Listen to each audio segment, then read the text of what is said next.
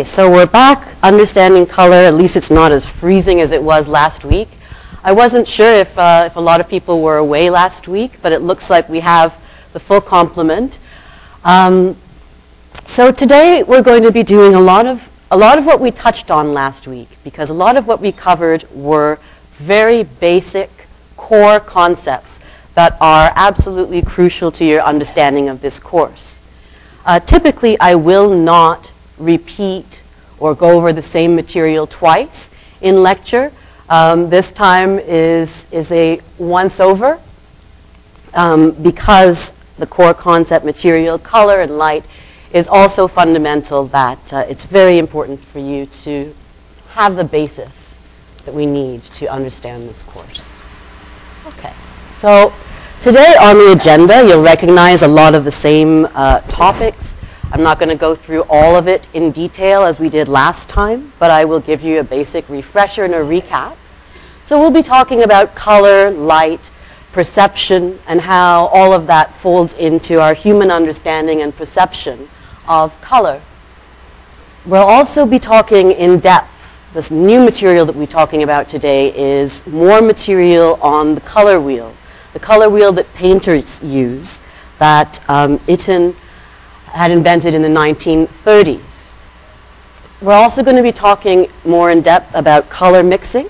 Last time we talked about additive and subtractive color mixtures and how basically black is the absence of all light, so that's subtractive.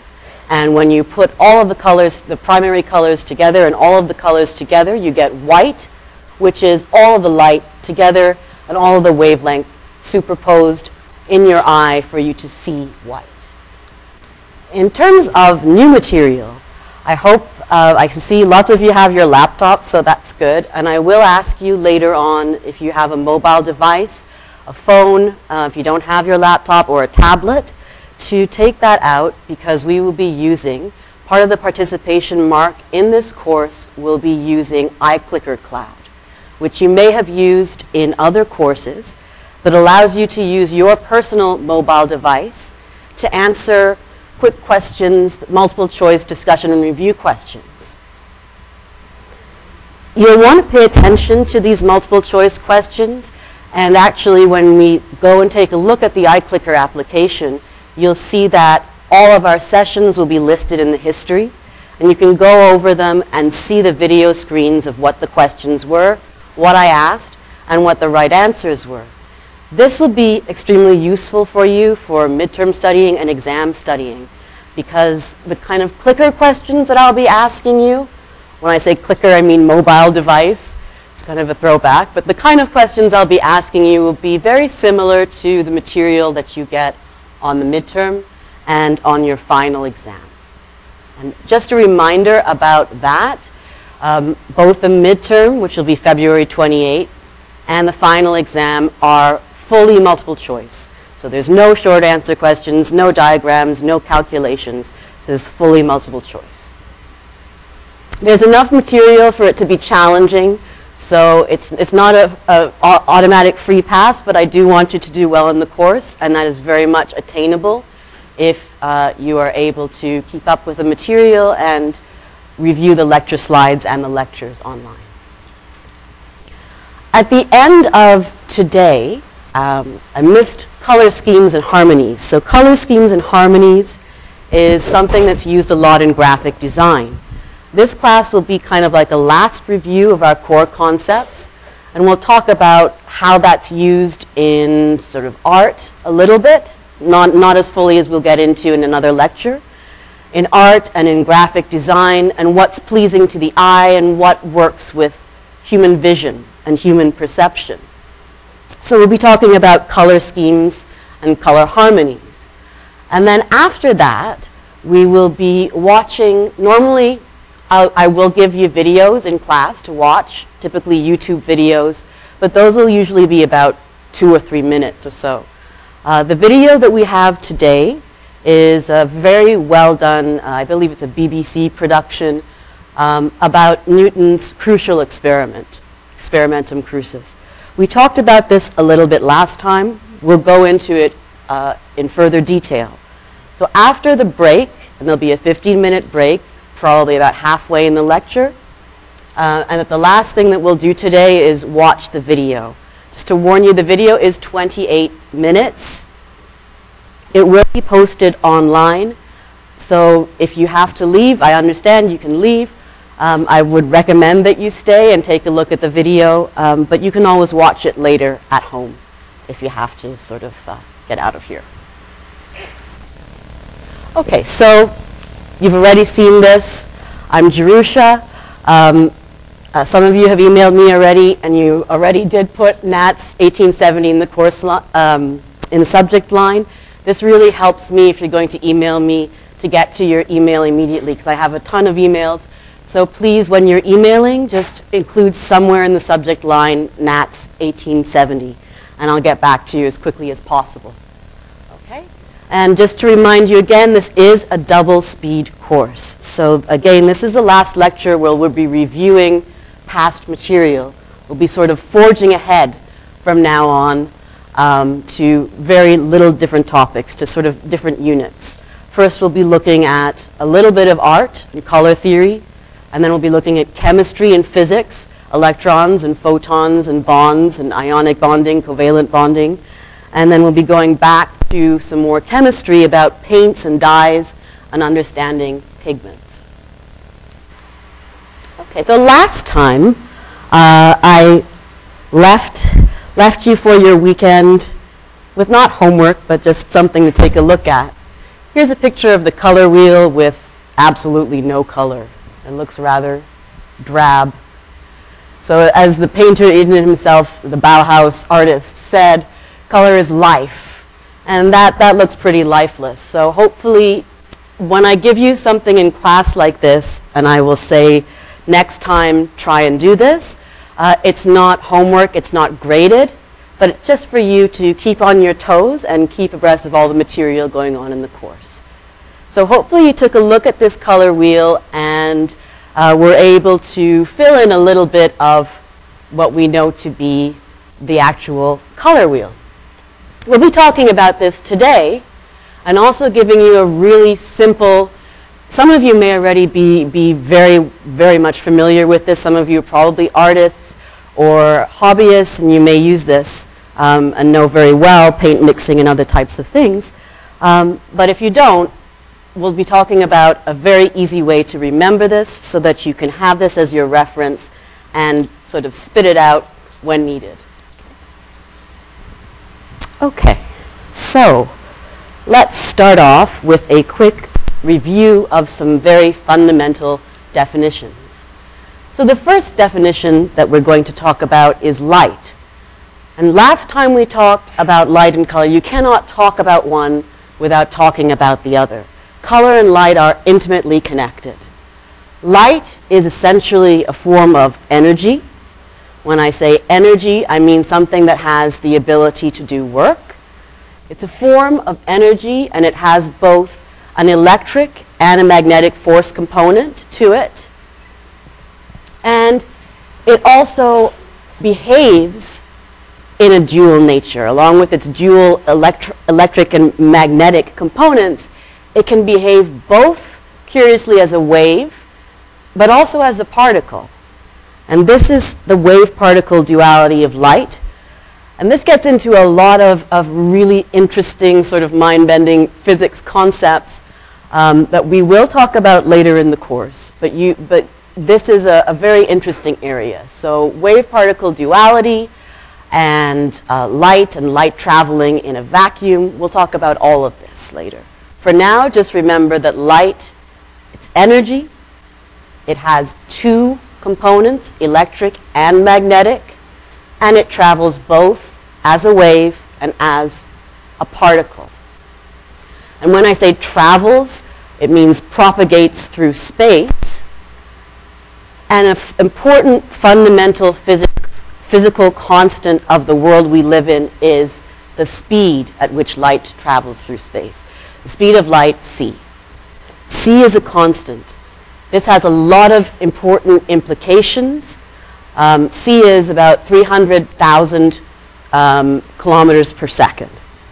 Okay, so c being a constant, the speed of light, it doesn't change. When you have different things going through different media, sometimes things change. This isn't the case here, and it's the reason for a lot of things, like why we can't travel through time. Another lecture. So light and color, that's all nice, and it seems a little bit esoteric. How do light and color relate? Well, light is this form of energy. When you think of color intuitively, you think of something that's blue or of something that's red, or if you're driving and you see a green light, you think of motion, you think of going, like moving. Color seems to have a distinct energy too. That's actually because, from a physical standpoint, color is what the brain sees when it looks at light and tries to distinguish the different wavelengths of these waves of light. So color is a physical property that is a combination of both the fact that light travels in waves with a certain wavelength and the fact that the brain is seeing all of this coming to it and trying to make sense of it and distinguish it. And the way that we distinguish it and make sense of it is color.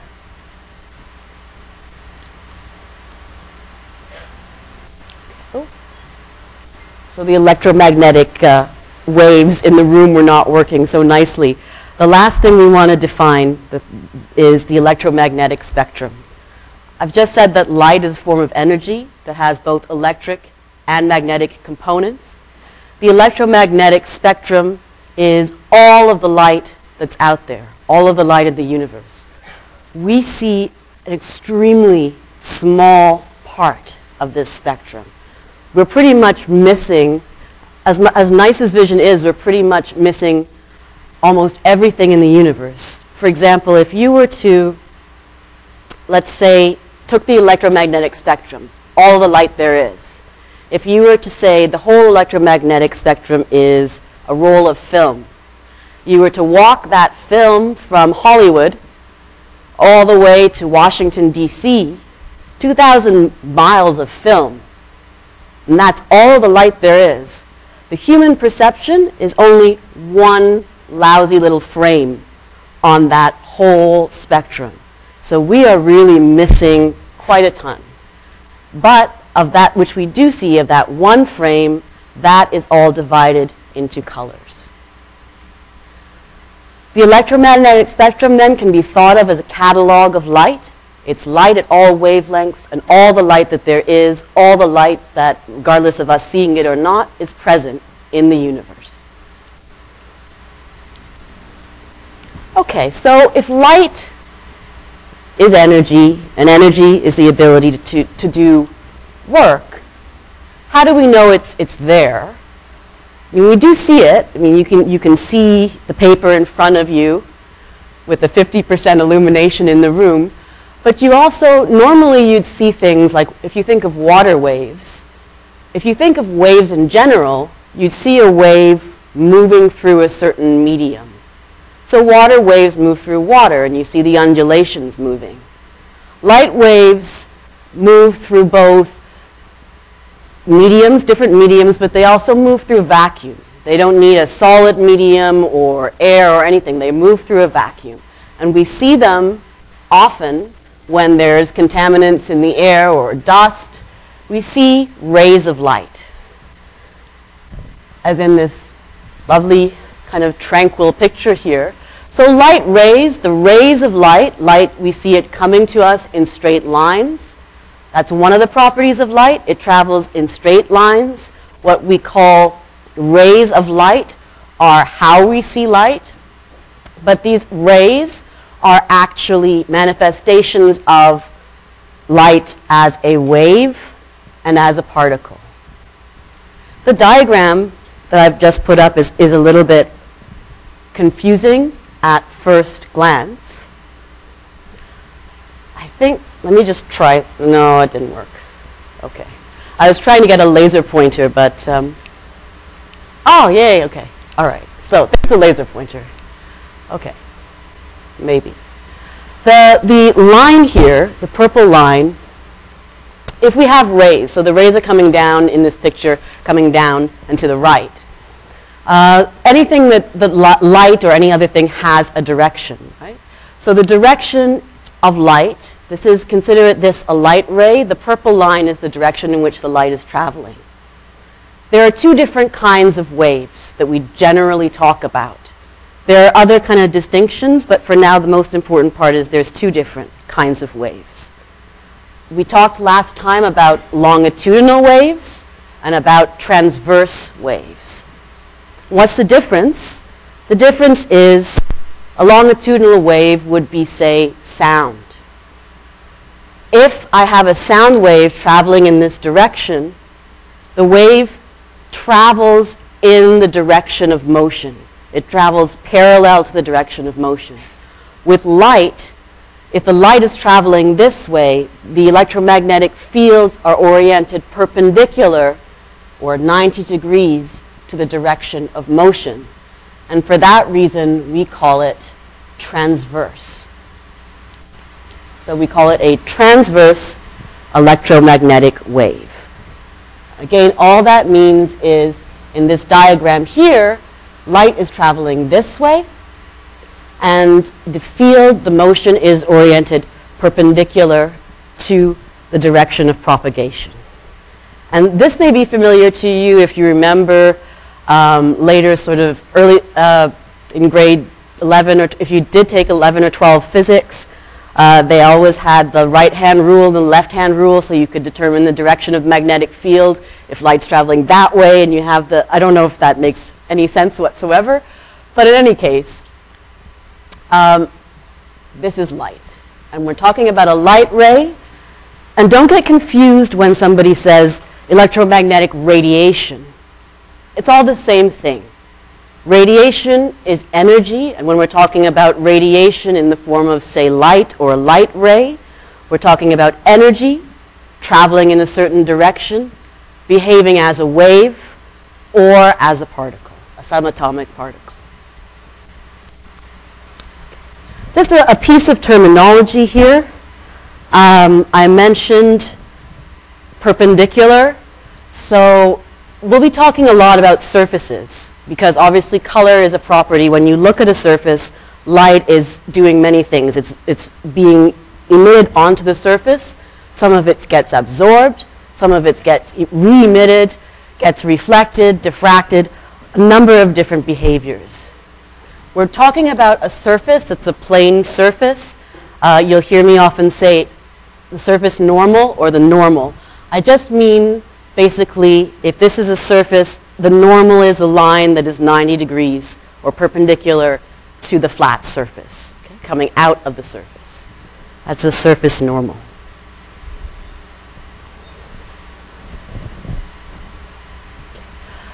I've defined here a surface normal further as the normal vector.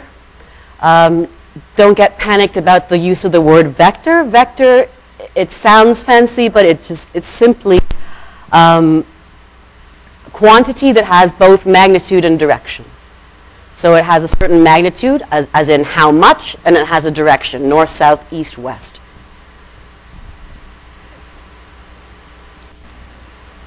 Let's go back then. Now that we have our definitions of light, we have our definitions of color, and we have our definitions of the electromagnetic spectrum. Let's go back and revise what we mean by color. Can we get a more concise definition for color now? So when you have a material here, like a flat surface, the light is incident on it, the light shines down, many different colors, many different wavelengths of light are shining down on it.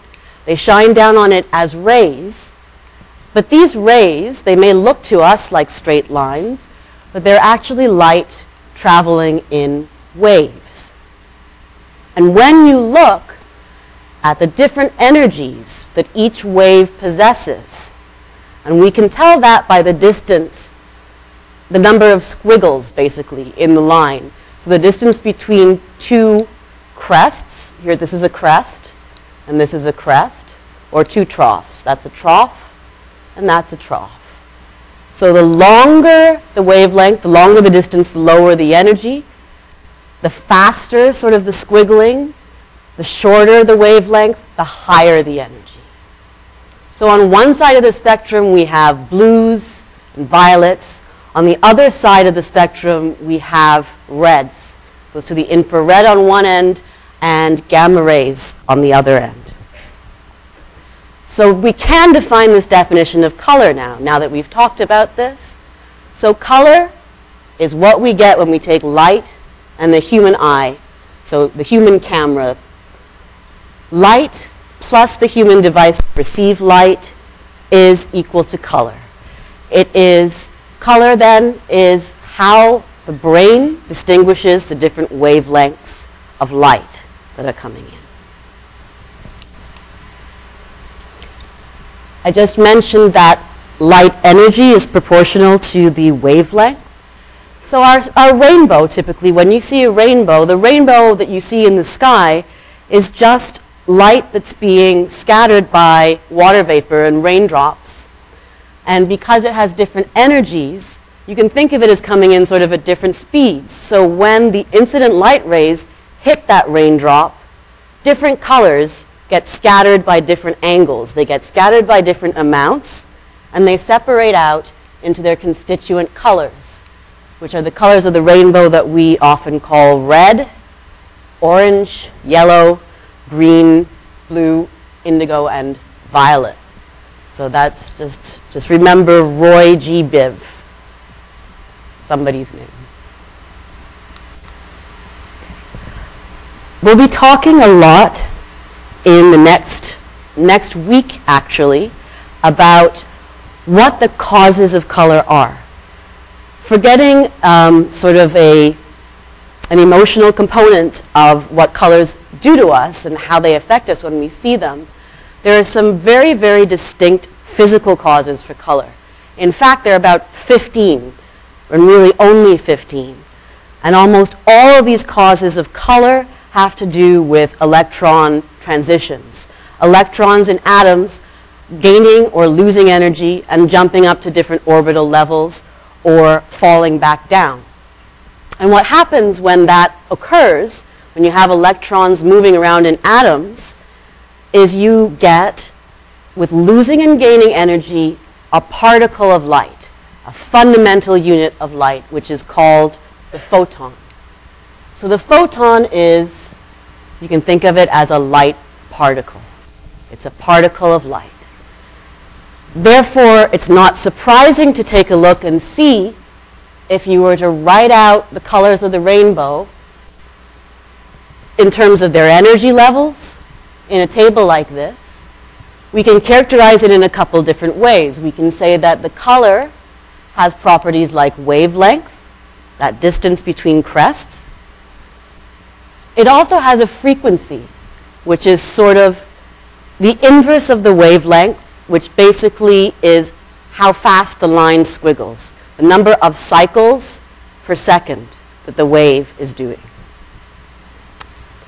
And then the photon energy, this strange unit, we'll talk about this later on, this is electron volts, and it won't make a lot of sense now, but the photon energy are these discrete levels of what happens when photons jump around and either lose energy or gain energy to become different colors, to emit different colors, I should say.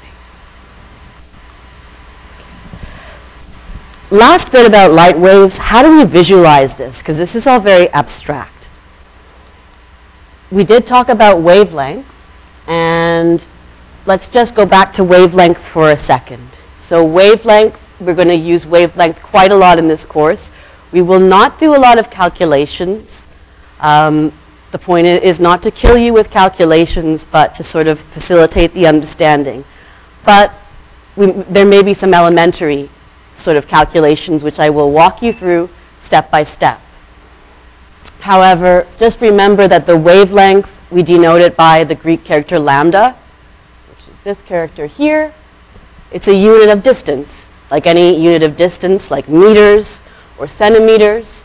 But the wavelengths of light that we see in the visible spectrum are very, very, very small. I mean, imperceptibly small. So if a meter is about that big, and a centimeter is about that big, the wavelength of light that we can see ranges from about 400 to 700 nanometers. That's 10 to the minus 9 meters. So that's like basically this number, that many meters. Frequency, we've mentioned that frequency is a measure of sort of the squiggliness. So how many cycles per second? And it's like an inverse of wavelength. So you can think of it as 1 over lambda. And that unit is a unit of cycles per second, but we call it hertz. So to understand then colors with all of this, knowing that light is this mysterious sort of quantity, this is its energy, how can we quantify the properties so that we can talk about it discretely? So if light's energy and energy has properties, we want to take apart these properties to know how much energy is in any given light source and what kind of work it can do. This actually relates to temperature. If you recall temperature, which we'll talk about in a moment, you can think of temperature as a measure of energy in any substance. We'll get to this in a second. But in addition to color and light being related, color, light, and temperature are also very much related. For example, if you were to go to the store, or even if you're looking at Christmas lights or lights for a home appliance, there's warm white and there's cool white. Right? These are just slightly different wavelengths of light, and some have more energy, some have less energy. And we'll get into why these are temperatures and why they're broken down like this. But temperature, in the big picture, also relates to color. We'll talk about color temperatures in a moment. Let's just review temperature basics. Temperature is such a common concept to us that we don't really necessarily think about the basic definitions of it. But temperature is, when it comes down to it, a measure of energy, or a measure of average kinetic energy in any substance. So if you remember early on in high school, you learned about the different kinds of states of water, different phases of matter. So you have solids, liquids, gases. In a solid, given that everything is composed of molecules, which are composed of atoms, which are composed of smaller subatomic particles, when something is cold, it just means that the energy, the atoms and molecules are not moving around as much as in something that's warm. So in a cold temperature, say solid, the molecules in the substance form a kind of a lattice, and they're very, very tightly packed together. It's like they're losing energy, and if you think about when you're cold and you're standing with your friend, you kind of huddle together in order to preserve that energy between you. So in a solid, we have a tight lattice of molecules. Low energy molecules, meaning they're not vibrating very fast or very far apart. In the next phase of matter, if we heat up a solid to the point where it becomes a liquid, so with water, if you do this, you melt ice, and ice becomes liquid water. The molecules then acquire a little bit more vibrational energy. They can move around a little bit more. And in a liquid, if you were to look at the molecular level, the molecules are further apart. And the same is true of a gas. If you heat this water up to 100 degrees Celsius, you boil it, well, then it becomes water vapor. And in the gas, in water vapor, the molecules have a ton of vibrational energy. They're very far apart, and the density of the molecules, how close they are together, is low. So they're far apart. Okay, this is the gas. So in other words, temperature is a quantity of energy. Solids have less energy. This liquid here would have more energy, and this gas here, out of the three of them, would have the most kinetic. Kinetic means motion. The most kinetic energy.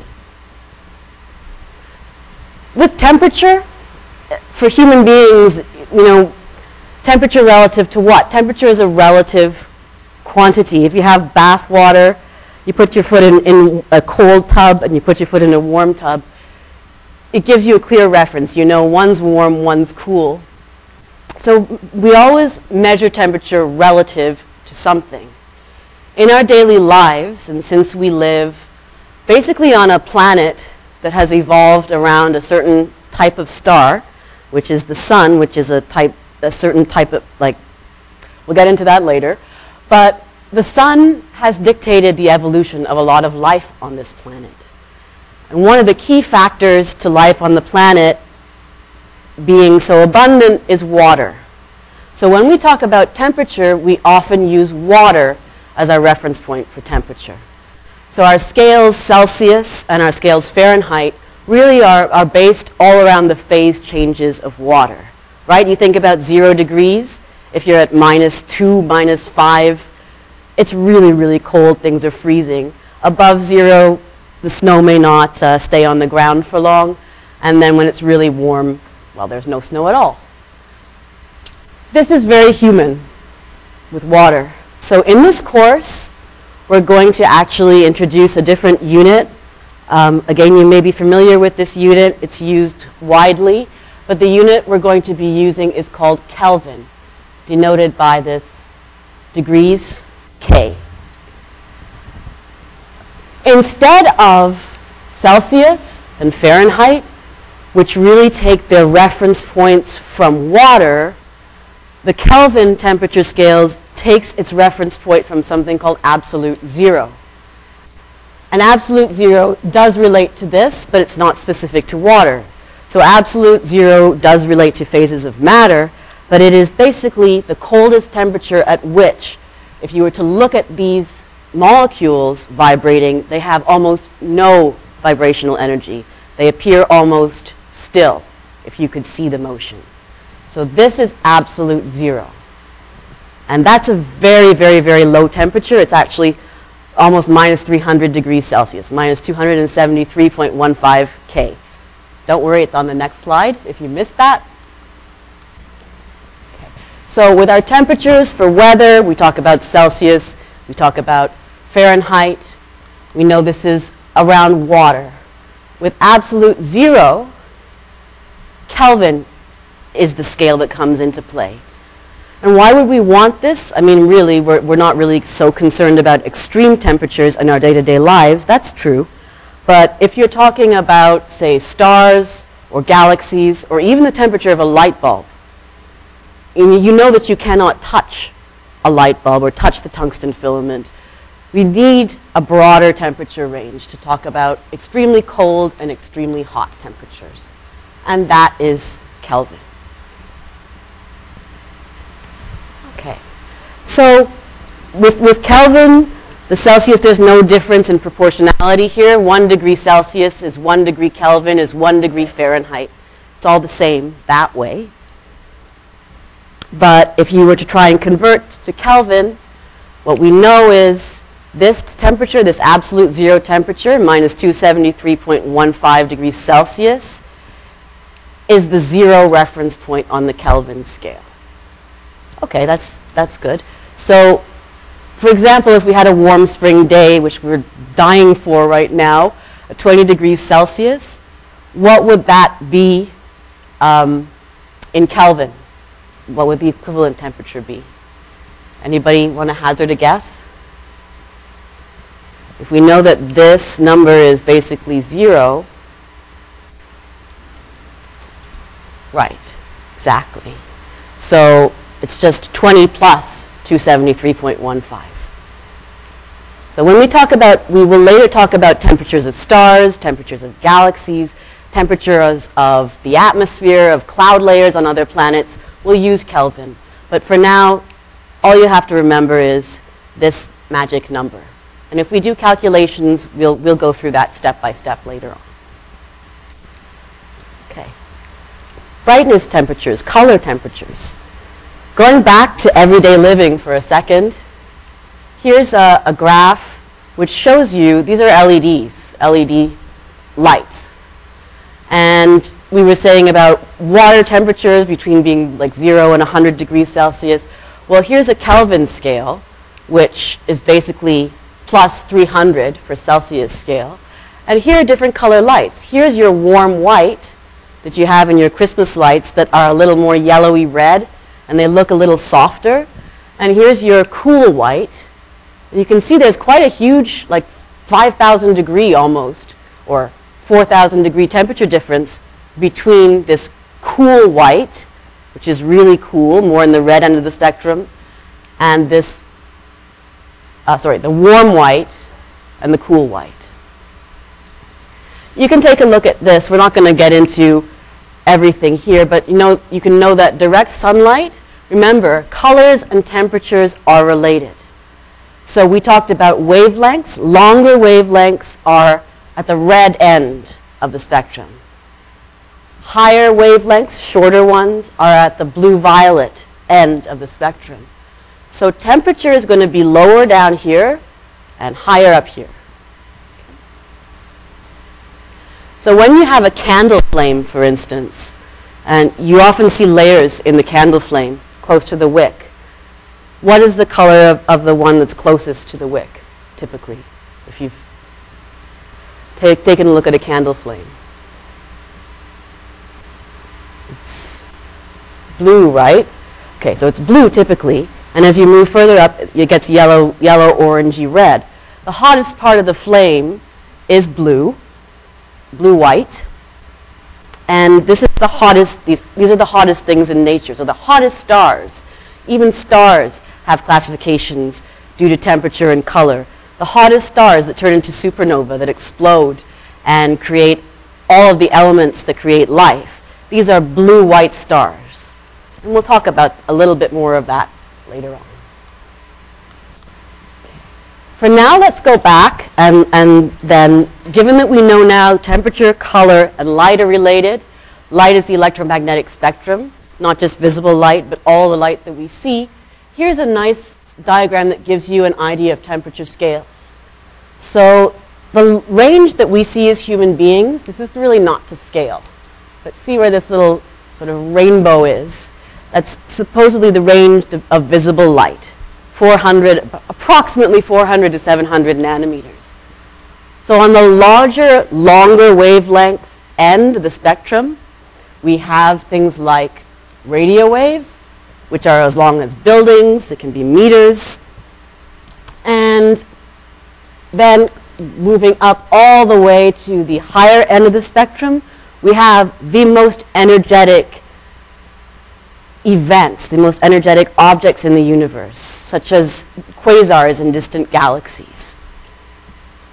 Just gives you an idea of this vast scale, distances from meters to infinitesimally small, from far red to high UV, infrared, I should say. And just remember that when you're looking at this diagram, our color perception tends to be just because of the emotional impact it has on us. It's a psychological effect. We tend to say red is hot, blue is cold. It couldn't be more wrong. It couldn't be more opposite, right? Blue is hot. Nobody says you're blue hot. You're red hot. But in fact, blue in terms of a color temperature will be the hottest temperature, and red will be the coldest one. And now we're going to just quickly take a look to bring all of this home, because it's a lot to sort of absorb. I'm just going to show you quickly a YouTube video about the electromagnetic spectrum. Just to remind you, all the slides will be posted, and you can watch these anytime at your leisure. It's a very short video.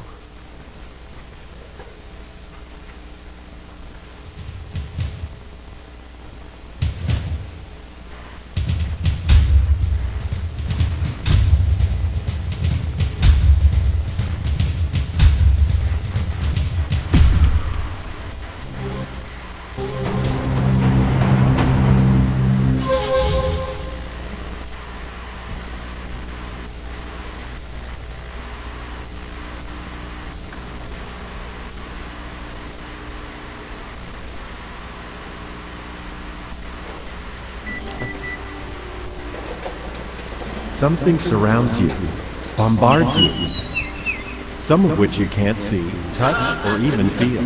Every day, everywhere you go, it is odorless and tasteless, yet you use it and depend on it every hour of every day. Without it, the world you know could not exist. What is it? Electromagnetic radiation. These waves spread across a spectrum from very short gamma rays to X-rays, ultraviolet rays, visible light waves, even longer infrared waves, microwaves, to radio waves which can measure longer than a mountain range. This spectrum is the foundation of the information age and of our modern world. Your radio, remote control, text message, television, microwave oven, even a doctor's X-ray, all depend on waves within the electromagnetic spectrum. Electromagnetic waves, or EM waves, are similar to ocean waves in that both are energy waves. They transmit energy. EM waves are produced by the vibration of charged particles and have electrical and magnetic properties. But unlike ocean waves that require water, EM waves travel through the vacuum of space at the constant speed of light. EM waves have crests and troughs like ocean waves. The distance between crests is the wavelength. While some EM wavelengths are very long and are measured in meters, many are tiny and are measured in billions of a meter, nanometers. The number of these crests that pass a given point within 1 second is described as the frequency of the wave. One wave, or cycle, per second is called a hertz. Long EM waves, such as radio waves, have the lowest frequency and carry less energy. Adding energy increases the frequency of the wave and makes the wavelength shorter. Gamma rays are the shortest, highest energy waves in the spectrum. So, as you sit watching TV, not only are there visible light waves from the TV striking your eyes, but also radio waves transmitting from a nearby station, and microwaves carrying cell phone calls and text messages, and waves from your neighbor's Wi-Fi, and GPS units in the cars driving by. There is a chaos of waves from all across the spectrum passing through your room right now. With all these waves around you, how can you possibly watch your TV show? Similar to tuning a radio to a specific radio station, our eyes are tuned to a specific region of the EM spectrum and can detect energy with wavelengths from 400 to 700 nanometers, the visible light region of the spectrum. Objects appear to have color because EM waves interact with their molecules. Some wavelengths in the visible spectrum are reflected and other wavelengths are absorbed. This leaf looks green because EM waves interact with the chlorophyll molecules. Waves between 492 and 577 nanometers in length are reflected, and our eye interprets this as the leaf being green. Our eyes see the leaf as green, but cannot tell us anything about how the leaf reflects ultraviolet, microwave, or infrared waves. To learn more about the world around us, scientists and engineers have devised ways to enable us to see beyond that sliver of the EM spectrum called visible light. Data from multiple wavelengths help scientists study all kinds of amazing phenomena on Earth, from seasonal change to specific habitats. Everything around us emits, reflects, and absorbs EM radiation differently based on its composition. A graph showing these interactions across a region of the EM spectrum is called a spectral signature. Characteristic patterns, like fingerprints within the spectra, allow astronomers to identify an object's chemical composition and to determine such physical properties as temperature and density. NASA's Spitzer Space Telescope observed the presence of water and organic molecules in a galaxy 3.2 billion light-years away. Viewing our sun in multiple wavelengths with the SOHO satellite allows scientists to study and understand sunspots that are associated with solar flares and eruptions harmful to satellites, astronauts, and communications here on Earth. We are constantly learning more about our world and universe by taking advantage of the unique information contained in the different waves across the EM spectrum.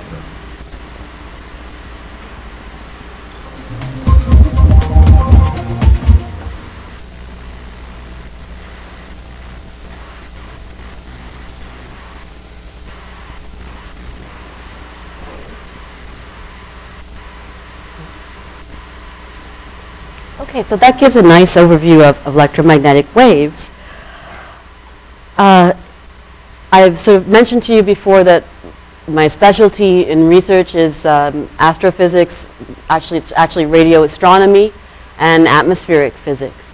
So when you think of what they were talking about with Spitzer Space Telescope, there are two kinds of different types of astronomy, really.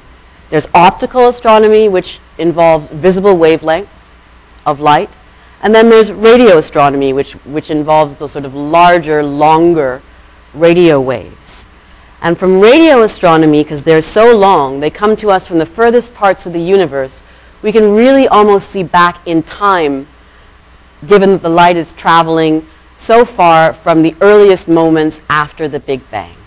It's a really interesting subject that we can touch on more. It's not for today because that would be beyond the scope and get very confusing, but just be aware that from the longest radio wavelengths, if any of you saw that movie Contact, I guess it's getting kind of old now, but in the Contact, Jodie Foster was a radio astronomer, and they had these enormous radio telescopes, which would be like 25 meters in diameter. And the way that we find light and look at light from the furthest reaches of the universe is by interconnecting radio telescopes around the globe. And as the Earth rotates, it kind of synthesizes a giant radio dish that is the diameter sort of the whole Earth. And then we can see the furthest, most distant reaches of the hidden universe.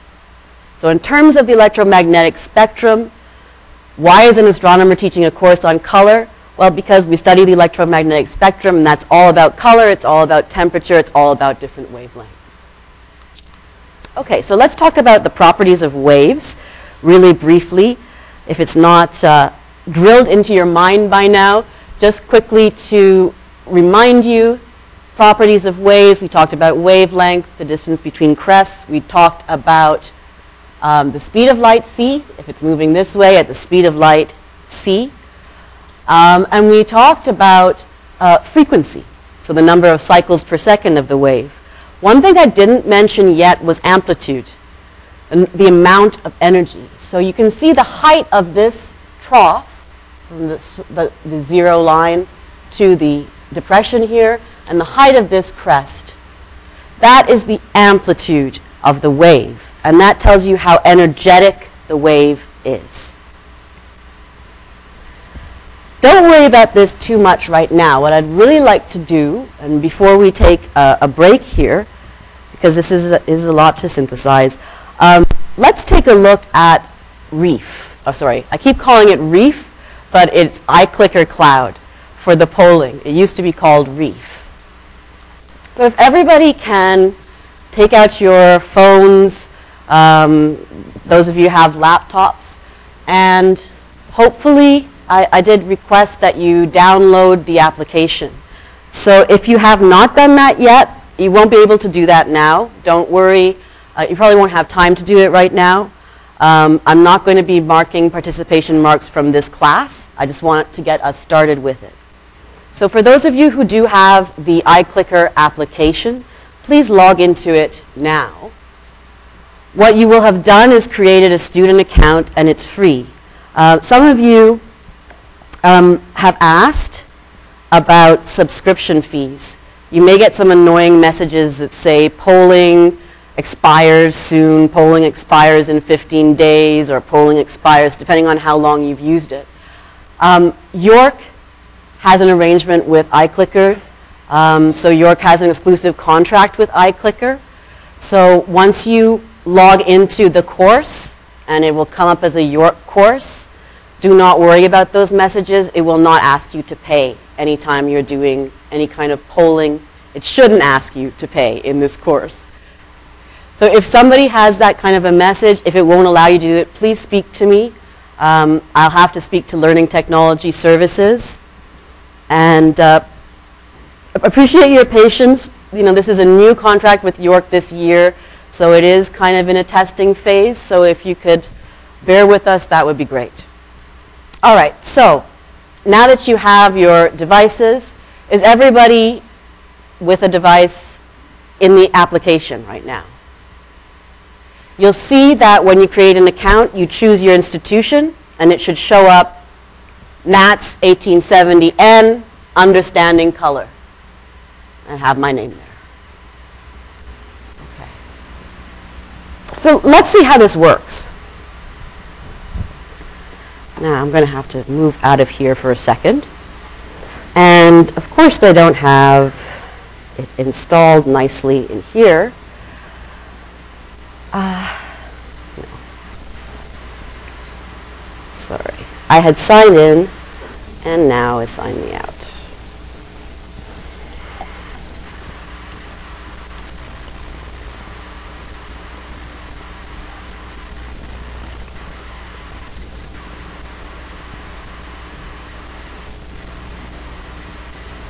Don't worry, this is not going to take this long every time. It will be actually really quick. I used it in the summer, and it was really, really easy once everybody got set up.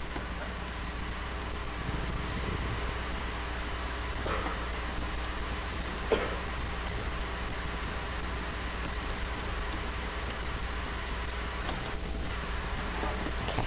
So when you do look at the courses, you will see here, you'll see a number of courses, but select York University and select Understanding Color. What I'm going to do now is start a polling session. So it'll tell you, we're starting a polling session. That's lovely. Update now. No, go away. All right. Okay. So I'm starting a multiple choice session, and the polling is now open. You can see that there's a countdown window, and the countdown gives you a certain amount of time to answer the questions. So let's go back to our slideshow, unless it logged me out of there. Looks like it did.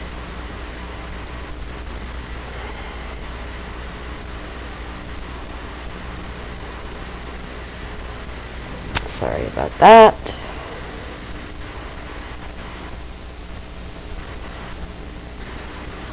All right.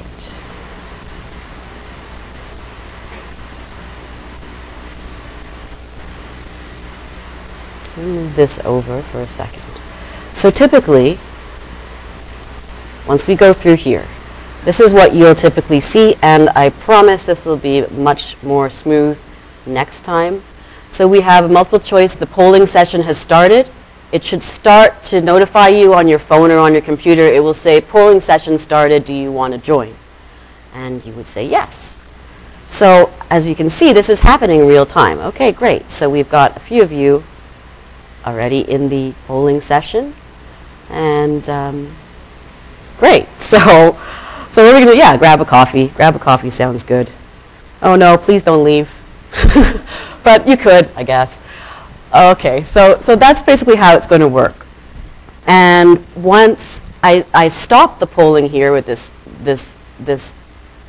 thing, then I will select the right answer. So the right answer, let's say it's grab a coffee. So there you go. Okay, so when you have this and when you log back in to iClicker, you will see, this is the first session that we have in this course. You will see all the questions. You'll have a printout of the screen and a printout of the results. So you can use this as a sort of study guide when you're going over a review. Let's try another one now that we finally have this up here. Okay, let's quickly try another one. All right, let's look at multiple choice. So I will start another polling session in a second, but let's look at this diagram. One that should be pretty easy, given I've been droning on about it for quite a while. Which of these letters, A, B, C, or D, represents the wavelength of a wave?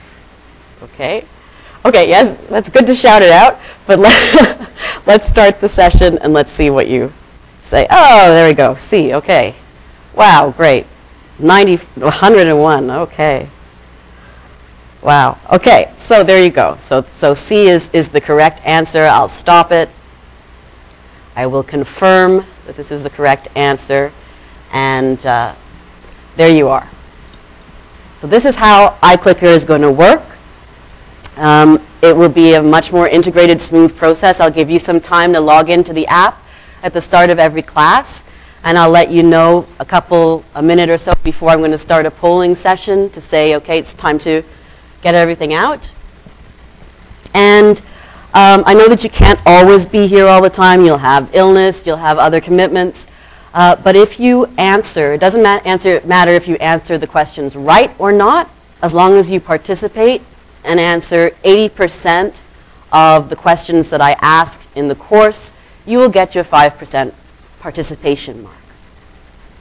And this is, it's part of the reason is as well, it's good for me to see feedback. Obviously the questions were kind of silly, but when we have more difficult concepts and we're kind of going further in the course, it will give me a little bit of an idea of where people are falling down or what people really understand. So I appreciate the feedback. Another thing about feedback is I really appreciate your feedback to me. If you are not comfortable giving me feedback directly, in natural science we have something called class representatives. I'll talk about this more next time, but just to put the idea out there, if you're interested in being a class representative, we need 2 of them for this class. So what that would involve is being the point person to speak with other people, and if people have concerns, they could come to you, and you would relay that to me or to the TAs or to the natural science department. And then we can kind of have, I know it may be intimidating to the person who's grading you. You don't want to say, hey, look, I really don't understand how you explained that. That was awful. So it's easier to have a student to talk to, right? So give it some thought. There are benefits to being a class rep in the sense that you get to liaise with the natural science division, the department, get to know some people, and it also looks good on a resume for future endeavors. So I'll talk about that later, but just that's something to throw out there for now. All right. I'm going to put this over here and put this up here. Let's see. Okay, so I'm almost at the break. Patience for a little bit more. Black body radiation. You know how I showed nice long strips of rainbows, the spectrum. A spectrum of visible light with all of those rainbow colors is going to be a continuous spectrum. So when you see that bar of rainbow colored light that ranges from 400 to 700 nanometers, the visible light spectrum, that is what we call a continuous spectrum. We'll be talking about emission spectra, so what kinds of light an object emits. We'll be talking about absorption spectra, and all of this is coming next lecture to you in a more pictorial way. So again, the big picture to remember is blue is hotter, red is colder. Each object, this chair, for example, if I were to have a camera, a spectrographic camera here, I could photograph it and see what wavelength it's emitting and also see what wavelengths it's absorbing. And this gives it kind of like, it's like a fingerprint. It's really like, spectral signatures are like the crime scene investigation of light, of the universe, of things we can't always touch. So if we want to know what a star is made out of, as you saw in the video, we can take a photograph of the light coming from the star, and depending on the peaks in the spectrum and the dips, where things are absorbed, where things are emitted, we can tell the chemical composition of the star and a couple other things about it. So we'll be studying spectroscopy, which is the study of spectra, a lot in this course. Okay. Just remember as well that when we talk about spectra, we are talking about those rainbow Roy G. Biv colors. Black and white, as we said last lecture, black and white are not technically colors. Black is the absence of light, white is all the light together. And you can think of, if you see a spectrum that's all black, that just simply means all of the light being shone onto the object is absorbed. If the spectrum is all rainbow colors really brightly, it means all of the colors that are shone onto that object are completely reflected. Like this. And just to give you a quick sample of I said with a star, you can see what it's made out of. With hot gases, with anything, really, you could take a spectra of it and see its composition. So for a lot of the gases, the inert gases, the noble gases, like hydrogen, helium on the periodic table, they have a very clear spectral signature. They have a pattern that they consistently display when you look at the absorbed light and when you look at the emitted light. And this gives us, as soon as we see, maybe, as soon as we see an emission, okay, so this, the top one is the spectrum, two spectra, the emission and absorption spectrum of hydrogen, and the bottom is helium. As soon as we see these patterns, so you can see this is all black in the background, this is emission. It means it emits at only these few wavelengths. The light is being emitted at those wavelengths of light. The absorption, you see the whole spectrum being reflected, but where there's a dip, where there's a black curve here, is where the light is being absorbed. So this all together is kind of like a barcode for each chemical element. It really is a unique spectral signature. And astronomers will know these hydrogen and helium lines, and they have actual names. They've got certain wavelengths. You can recognize this. You can get to the point where you can look at something and say, okay, I get that. That's iron. That's magnesium. That's helium. That's nice. But most people aren't looking to look at helium, hydrogen, or iron. What about more normal things? Well, here is a graph. Don't worry about this percentage reflectance. It's just a percentage reflectance, how much light out of 100% is reflected. So this is a NASA graph of spectral signatures of some common Earth features. So let's say you were flying over a landscape and you were spectrally photographing this landscape. Just based on the spectrum alone, those little areas of absorption and emission, you could tell where there was fresh water, where there was clear water, where there's turbid water, where the soil is wet, where the soil is dry, and the vegetation as well. By the spectral emission and absorption, you could see what's coniferous and what's deciduous vegetation. So this is really important in things like remote sensing when we are looking to see how things on Earth are affected. Lights, again, we had that LED chart with a different color temperature. These graphs here, this is relative energy percentage, amount of energy, and this is the wavelength along the bottom. So 400 is violet and 700 is red. So these curves show you the relative intensity for each of these very common sources of light. The tungsten lamp would just be, an incandescent, regular incandescent light bulb, a 40-watt bulb that you have in a small lamp at home. A fluorescent lamp like these, which annoy me no end, but because they can be irritating to the eyes because of the wavelength, and they can give migraine sufferers headaches. But you can see there's peaks in the fluorescent lamp, this blue curve here. There's a peak here, there's a peak here, and that's what sort of needles your brain and gives you that migraine headache. Okay. So this is really interesting. And again, here's more spectroscopy in the sciences. It's used in just about every science. I said it's like crime scene investigation. Well, it is crime scene investigation. I mean, it's used at crime scenes extensively. And again, we have the spectrum, and you can see these lines have certain sequences. They have names, they have wavelength numbers, and they can be commonly recognized, like iron, calcium, hydrogen, sodium, oxygen, etc. One quick thing to talk about is the spectrum. When we have some big peak, remember the bulb that I showed you with the 2 peaks in wavelength? This is called a linear spectrum, when you have a peak in one color. So it is a very high peak in relative intensity from 0 to 100 in a narrow band. Okay, so we've got, this is blue, green, and red. We'll talk about peaks in spectra later.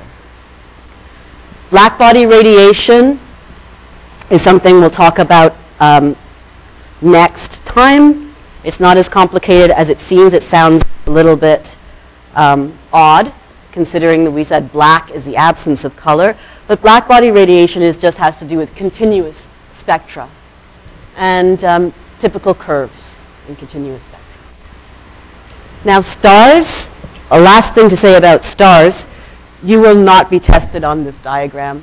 This is not an astronomy course, but some of you may recognize this. This is the Hertzsprung-Russell diagram. And this is basically an aging diagram for stars.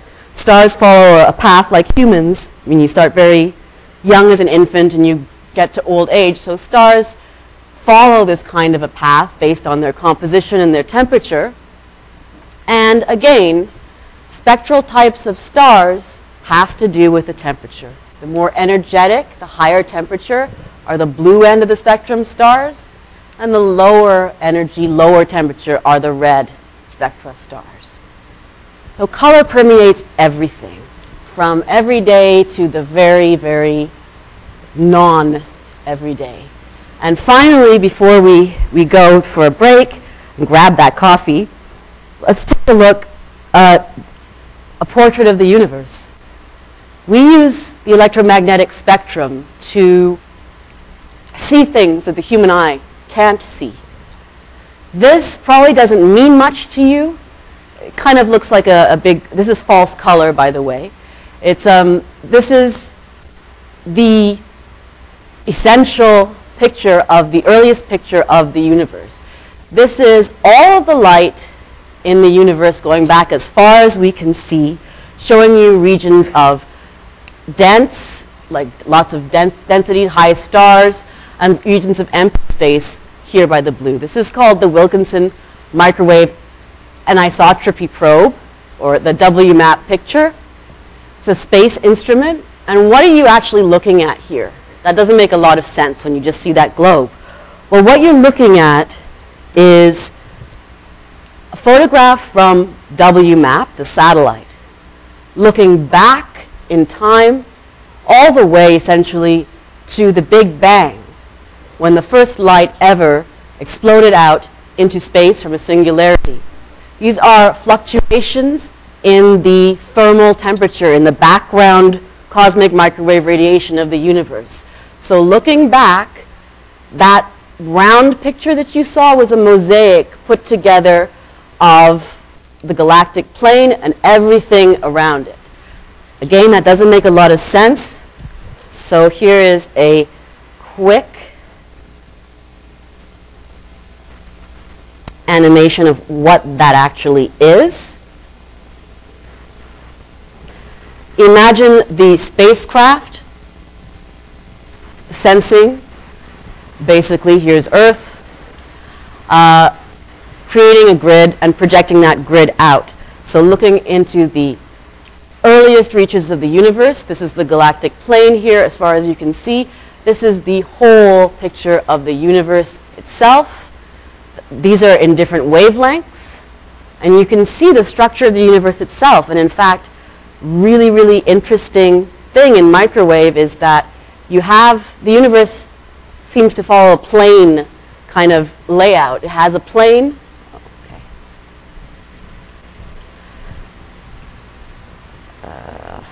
All right, cancel.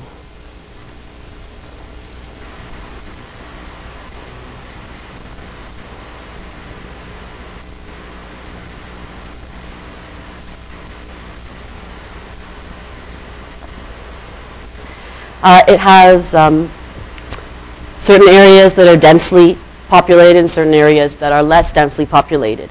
And in fact, when you look into the night sky, even if you had all the light pollution gone and all the lights off, you do see a lot of stars, but that's nothing compared to if you were in another area in the universe, because we are in an extremely low-density bubble of the universe.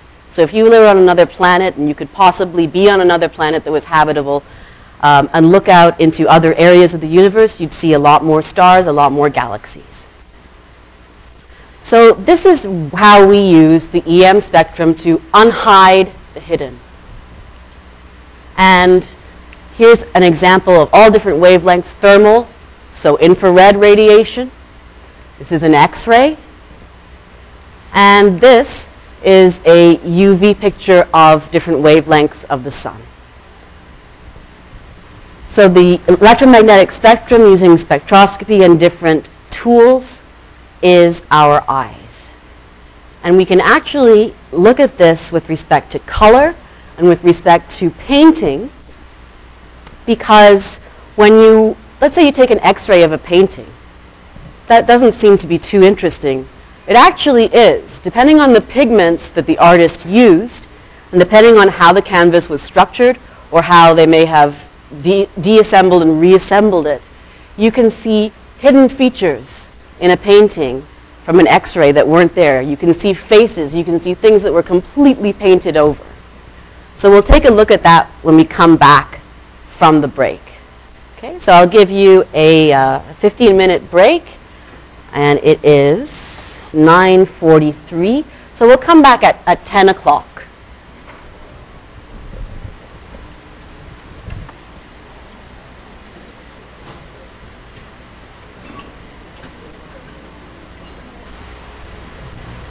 And what I'm looking at here is your Moodle course page. If you haven't visited the Moodle course page yet, please take a look. There's a lot of important information on there, including the course outline. So all of the main information, and if you weren't here in the first class, I just made a sort of a quick preview video that can give you a little bit of a flavor of what the course is about, so you can take a look at that. It's about 3 minutes. Course announcements, you've already seen a number of course announcements from me. They'll come directly to your email. I will email you when assignments are due, just to give you reminders, or if there's something you have to do for class, I'll also send you an email about that. One thing to mention is, because this course it doesn't actually have a lab component like a number of other NATS courses do, you won't really be interacting with your TAs. Your TAs will be, there's 5 of them, and they will be marking your assignments and marking your work. But you don't get, unfortunately, that personal connection. So if you need extra assistance, you're welcome always to email me and to make an appointment. I don't have a set office hour, but I'm happy to meet with you. We can arrange an appointment and have an extra help session. The other thing that you can do, if you need either help in this course or in any sort of general science NATS course, or sort of a refresher for the mathematics element in your courses, there is this program called MAID, or MathAid, in NATS. And the document of that is in your course section in Moodle. So MAID in NATS is a free drop-in session for you to attend at any time that you can. It's in Bethune College, which is sort of down at the other end of campus, which is a science college. And you will, if you do drop into one of these sessions, there'll be a number of natural science TAs there. They're all graduate students in either physics, astronomy, earth and space science. And they all have the know-how to help you with any assistive math or problem solvings, equations, scientific notation, graphs, astronomy, physics, chemistry, etc. So please do make good usage of this service. It's kind of like having a private tutor, because I think at the moment a lot of people don't use it. But if you are looking for tutoring, please avail yourselves to MAID in NATS. And again, the information for that is right here in this section. One other thing that I will post, I mentioned about class representatives. So this week, one thing I said last time was the course slides, the lecture notes, and the recordings. I'll be posting this set of notes immediately right after lecture, and the recording should become available within a couple hours. The other thing I will post for you to consider is the documentation about being a class representative. So you can have a look through that and see what that entails and if it might appeal to you. All right. So let's go back. Let's get started again here.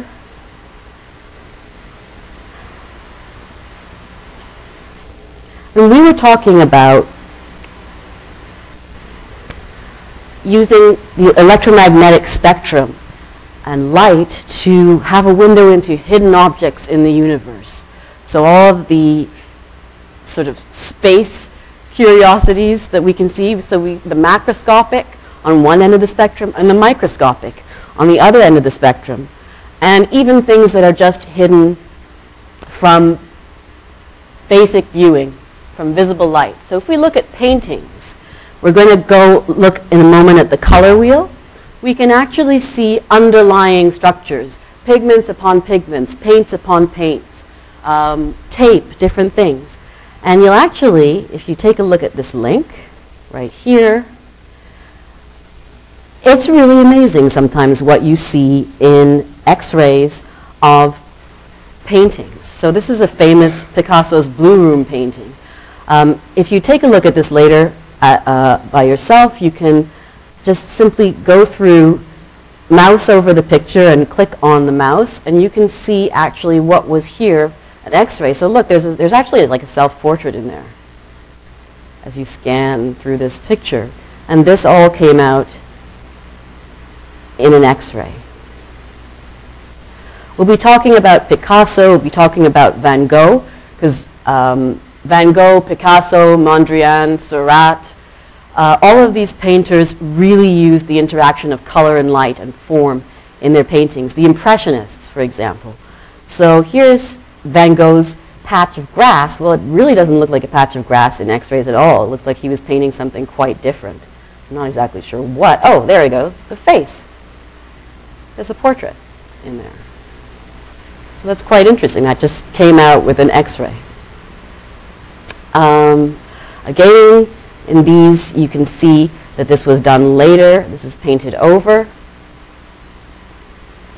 And then this really, okay, this is also interesting. It looks quite the same in the painting, except for the whale.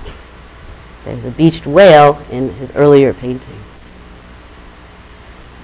And then lastly, this is one of my favorites, is this was a painting of Seurat. This was Seurat's mistress. And he kind of painted it like an ode to her.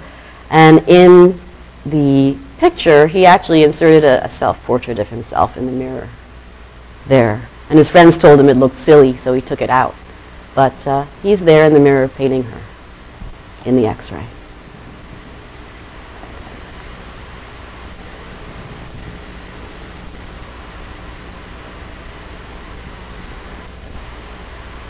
Another thing that we can do is look at artifacts, look at art, look at architecture, and take things that we otherwise would be afraid to touch, open up, contaminate, such as, I mean, I'm sure you have seen X-rays of sarcophagi, of mummified remains, and just using probing with the electromagnetic spectrum, we can look inside these objects that we don't want to disturb. This is a series of multispectral, so many wavelengths, multispectral photographs of, this is a mummy, but this is not your typical mummy that you'd think of in Egypt. In one period of Egyptian history, a number of Romans lived in Egypt, and they took over the process of mummification, but they also, instead of having the sarcophagi that were highly sculpted, they painted portraits, and they had also sort of tapestries, mosaics on their portrait of the sarcophagus. So they had the mummified body inside and the portrait of the person on the top.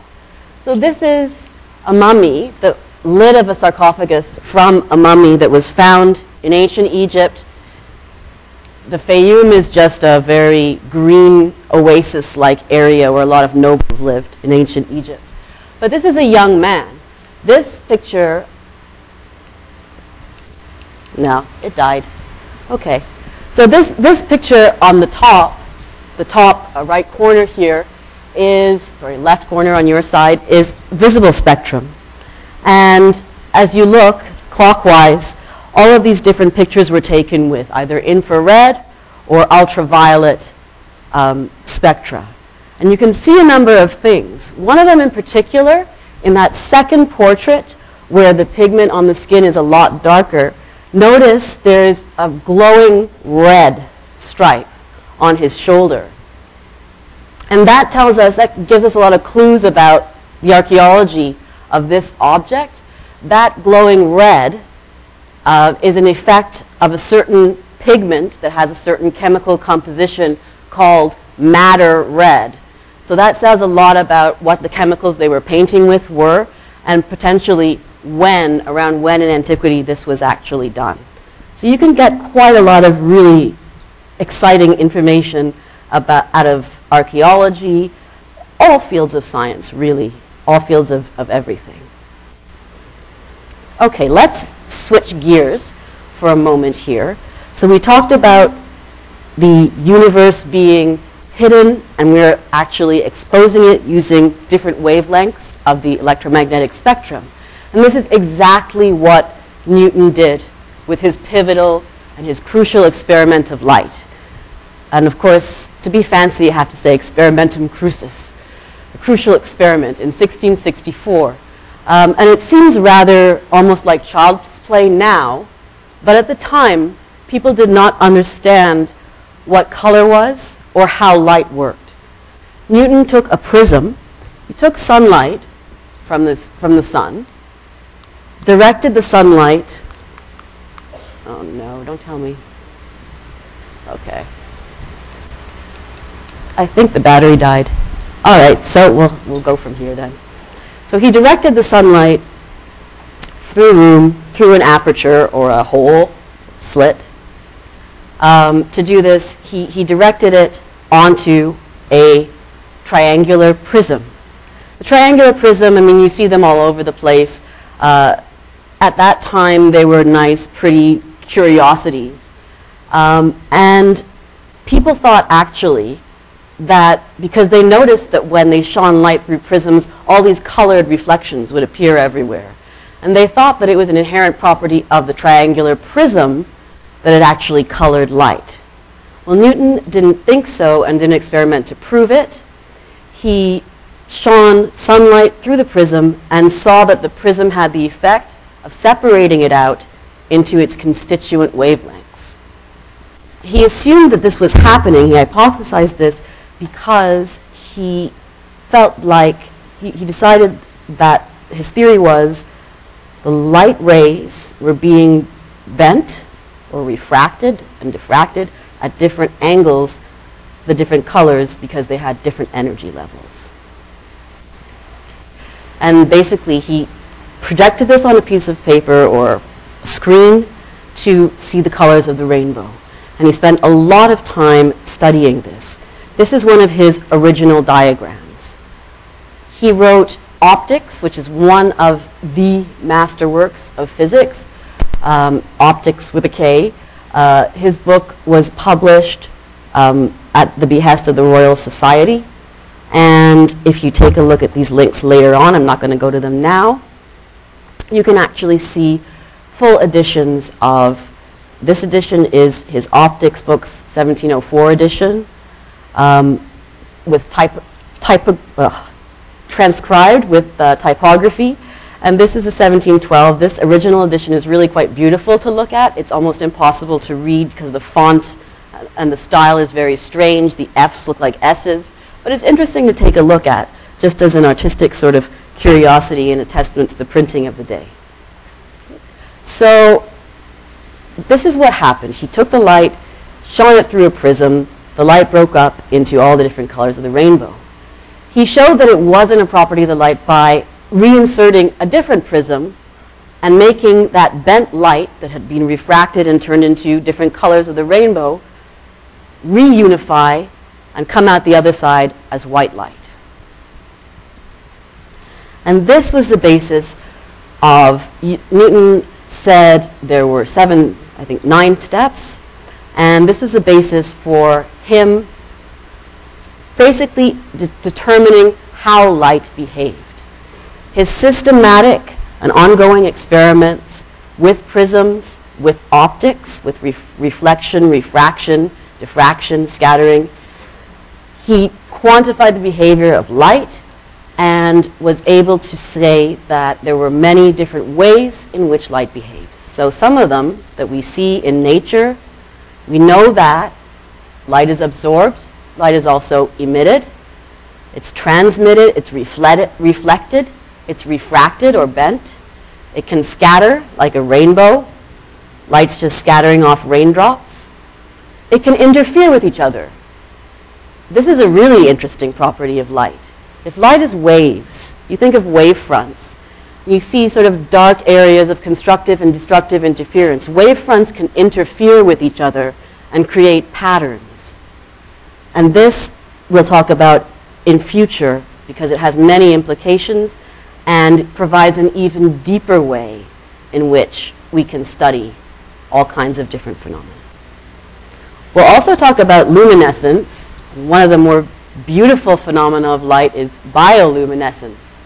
If you've ever seen those pictures of a beach, and the beach is just glowing. I'll have to show you one of those, but the beach is glowing. That's from small organisms, single-celled organisms called dinoflagellates. They fluoresce, they bioluminesce, and you get these incredible vistas in nature, just with rich colors just because of this. So going back to color, let's quickly talk about the properties of color. We talked about the properties of light. I think you've had it this time with the properties of light. So how do we characterize color? Light is an objective physical thing. Color, we know, is what our brain sees and how we distinguish different wavelengths of light. So is there an objective way to describe and categorize color? Can we talk about properties of color? And it turns out, yes, we can. Painters, artists, scientists have been looking at this for such a long time. And we'll go over sort of the development of how color theory came about next time. But to recap from the previous lecture, there are 3 important properties of color that we really talk about. In painting, printing, image fidelity, any kind of representation, we talk about hue, value, and saturation. Hue is very simple. It's the most basic one. Hue is the actual color that we see. So in this diagram, a hue would be red, orange, blue. Value is the lightness or the darkness of the color.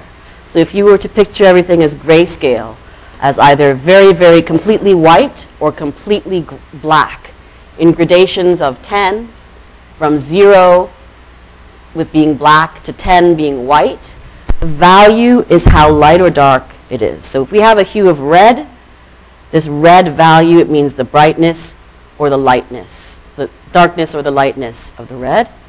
And finally, saturation, again with our red hue, saturation refers simply to the purity of the hue, the purity of the color, how red is red.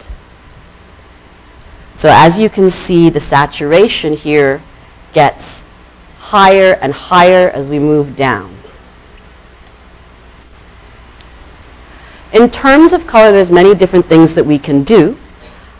If you take a look and review the last lecture, I went in depth into additive color mixing, subtractive color mixing, and how this all works. There are also a couple extra definitions. So we had the 3 main properties of color, which were hue, value, and saturation. We have something else as well that corresponds to sort of lightness and darkness, And these are tones, tints, and shades. If you were to think of a color, you could do a couple things to it. I mean, what would be the most basic? If you have no art skill whatsoever, you could still take a blob of red paint and a blob of black paint, mix them together and get a darker red, right?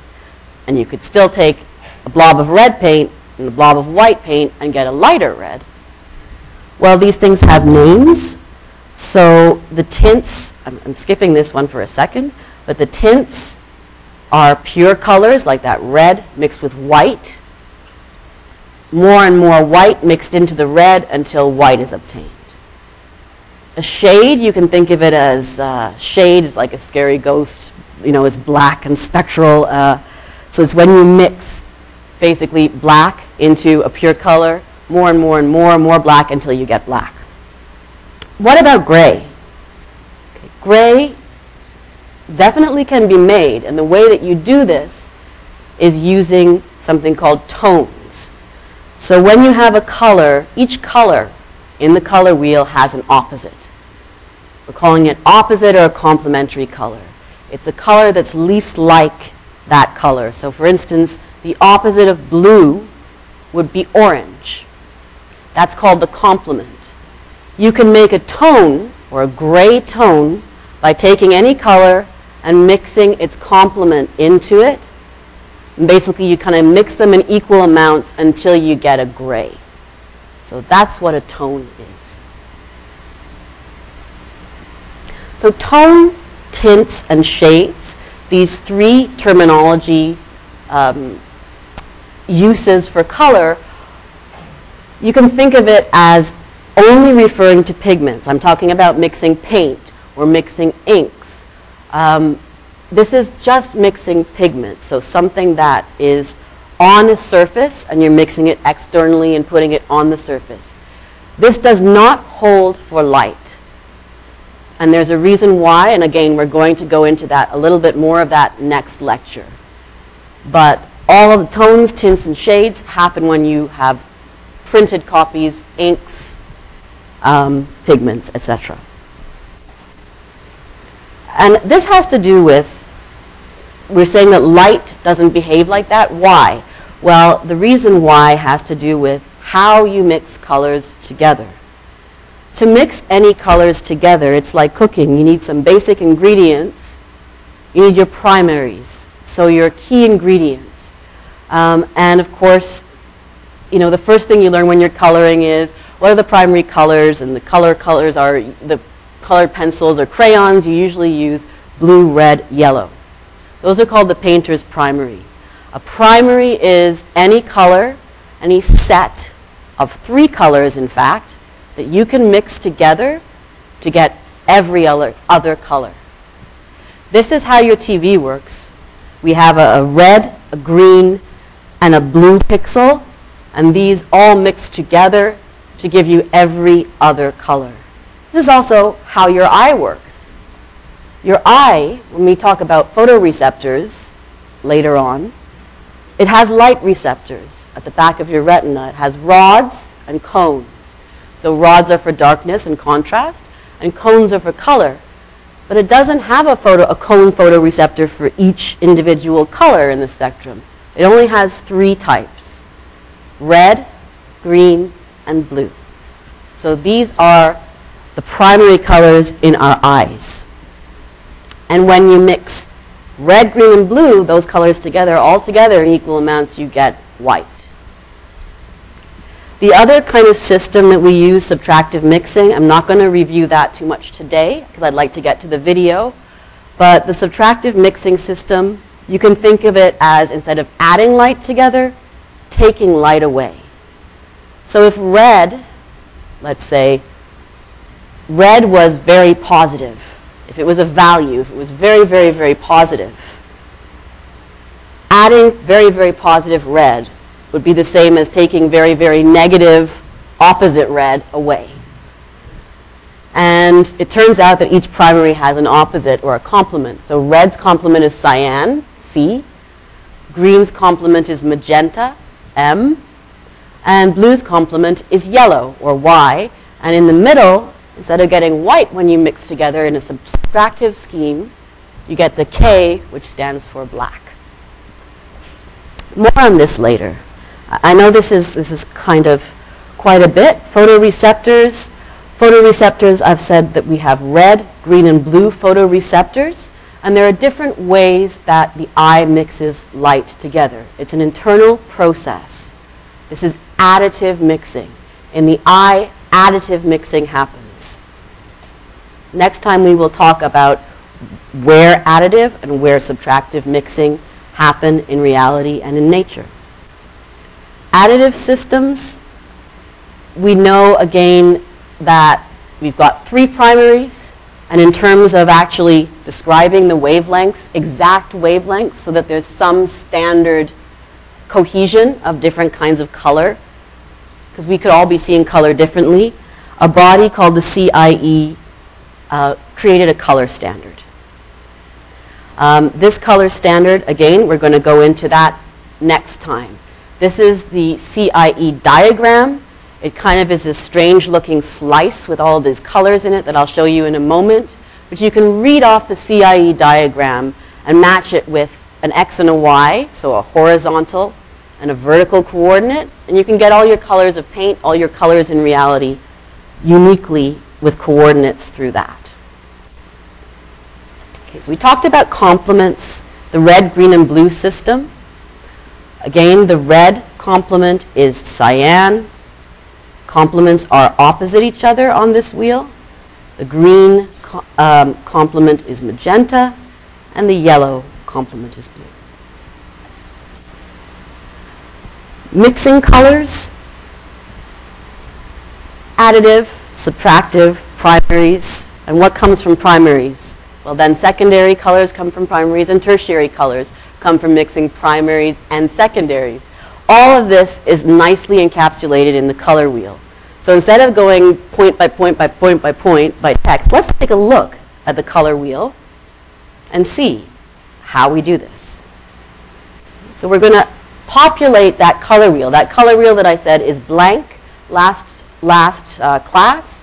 Let's take a look at how to fill it in and how to remember it so it stays with us. Okay, so you'll have to, okay. So I was going to ask you to get out your application, your iClicker again, and we'll just do three really quick review questions.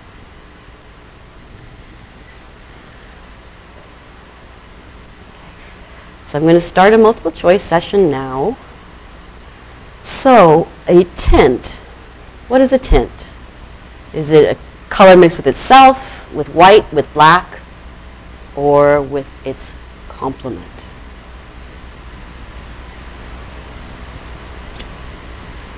Okay, I'll give it a few more seconds here for everybody to weigh in. And you can also change your answers. As long as the clock's running, you are able to change your answer. It doesn't matter. You're not getting marked on whether it's right or wrong. It's just for you to test yourself, really. Okay, I'm going to stop the clock. And the answer is B. Yes, it is a pure color mixed with pure white. That's what a tint is. All right, let's go to the next question then. So let's close this. And not surprisingly, you could predict this one. A tone is which of the following?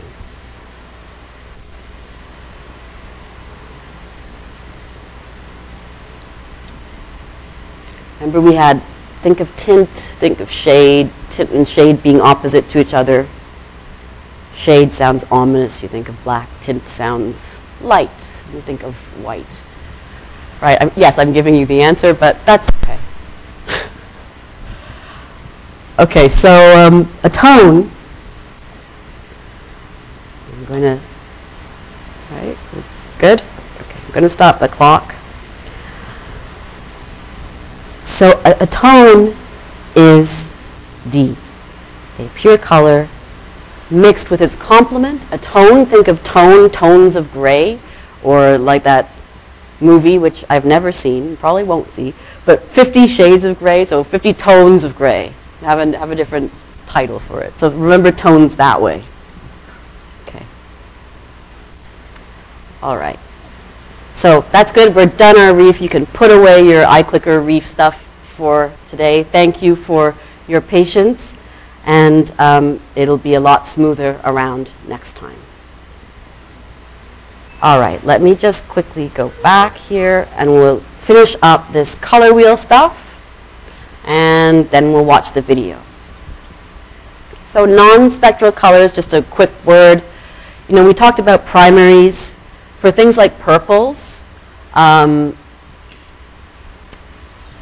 don't actually exist. They're just combinations or superpositions of different waves. So things that are not actually a specific wavelength by themselves, things that are combinations of other colors, those are called non-spectral colors. This is where our chromaticity diagram comes in. This is what it looks like. It probably gives you a headache right now just looking at it, but it's not actually that complicated to read.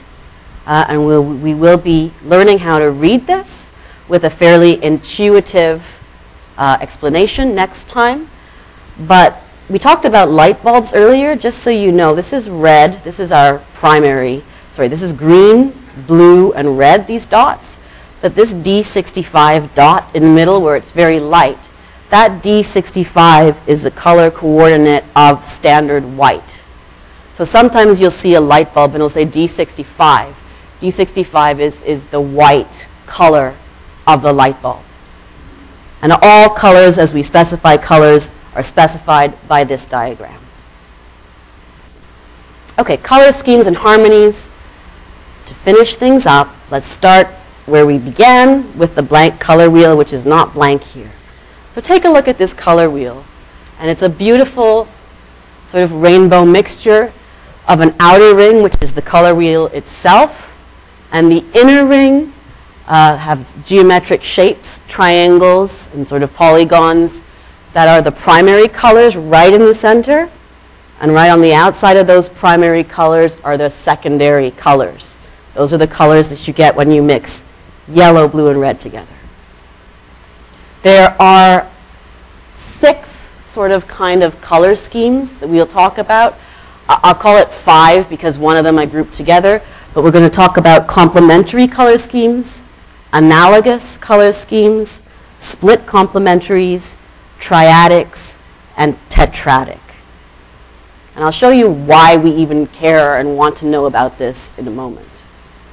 So remembering our color wheel, this is more of a bit like a color oval, with my freehand PowerPoint sketching. But there's a really easy way to remember the color wheel. Think of those inner geometric shapes. When you start with any color wheel, just remember your painter's primaries, which are blue, red, and yellow. Now with this color wheel, the color wheel is like another tool we use quite often. It's like a clock. In terms, you don't always have to put yellow at the 12 o'clock position, but just for us, and a lot of people do it this way for convenience, let's always put yellow in the 12 o'clock position at the top. So the primary color times then are going to be 12 o'clock, 4 o'clock, and 8 o'clock. And you'll see this in a second. And the secondary color times are going to be 6 o'clock, 10 o'clock, and 2 o'clock. It's kind of like strange, so let's see it. It makes much more sense when you actually see it. So taking our primaries, yellow, blue, and red. Remember that geometric shape in the inside of the color wheel? It was a triangle. And you take your colors, primary colors, in the triangle, and where the triangle vertex points, you populate that cell of the color wheel with it. So these triangle vertices are pointing to these ones. So yellow goes here, blue goes there, and red goes there. It's pretty simple, right? Okay, so your primaries are in place now. Primaries are in place, and you'll see that they're at 12 o'clock, 4 o'clock, and 8 o'clock. Great. So now we're going to populate our secondaries. To do this, let's start again with all of our secondaries in the center. And we're going to remember that geometric shape again. And if you organize them like this, they kind of look like a triangle. This was our primaries triangle pointing up. And then you can remember to add the secondaries as a triangle pointing down. We're going to do the same thing here. We're going to place the secondaries into their appropriate cells. So now you have your yellow, your orange, your red, purple, blue, green, and the rest of the color wheel fills itself in, essentially. Whichever these tertiary colors, these are primaries, secondaries, and the tertiaries, or the third ones, are just the combinations of the two on either side of them. So we have essentially looking like this. We have yellow, yellow, orange, orange, red, red, purple, purple, purple, blue, blue, blue, green, green, and yellow, green. And that's really all there is to it. Why do we care? Well, if you're a fine artist, you probably will care because you need to know these relationships. If you have a limited budget and you have primary paints and you want to know which colors to mix together to generate a certain color. And there are many different ways that you do this. So let's look at these relationships and these schemes. So now that we've populated it, see it looks like Eaton's color wheel. Okay. Let's look at the color schema. I'm calling them 5. There's 6, but 5 because we're grouping 2 together. So some colors go better together than other colors. Also, the color wheel is divided in half into the greens and purples and blues are called cool colors because they make us feel calm. And the warm colors like oranges and reds and yellows make us, they sort of hint at activity. They make us feel a little more agitated. When you're mad, you say, you know, my face is getting red. I'm so angry. Red is a hot or warm color. In graphic design, this can be employed in many ways. We already saw a wheel, which was showing complementary. So complementary, anybody want to shout out another word for complementary? Opposite, yeah, exactly. So a complementary scheme on this color wheel simply means an opposite, the opposite. So yellow and purple are opposites, green and red, famous Christmas colors, which are used so widely, those are opposites. And blue and orange, they're opposites. And when you put opposites together, it kind of makes the colors pop. It's a very striking effect. So examples of what opposite color schemes look like over here. What does that look like in art? So here's a Claude Monet painting. This is a painting of sunset in Venice. And in fact, I was even noticing it on the drive here today with the sunset. It's always sort of orange towards the horizon and blue as you move further up. It's a really striking contrast. So Monet captured this really, really nicely in his Sunset in Venice. He just used different shades of complementary colors, orange and blue. Okay, the next relationship we're going to talk about is the split complementary scheme. This is easy to remember. It's pretty much exactly the same as complementary, so it's still opposites, but we split it halfway. So instead of being yellow-purple, we split in the middle here, and we have yellow, purple, blue, and red-purple. So here are some examples. And what does that look like in art?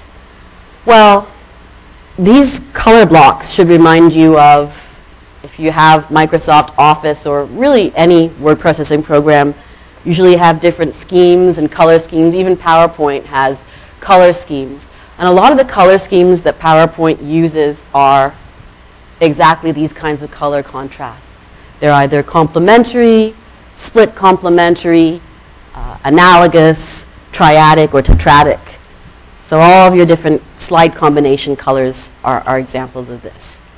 But let's see a picture. It's another sunrise sunset. This time it's a sunrise. This is another Monet.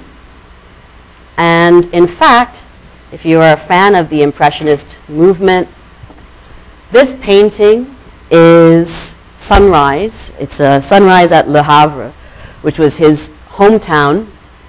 And because Monet didn't think this was a particularly photorealistic painting, he called it Impression. Impression Soleil Levant. Impression, sunrise.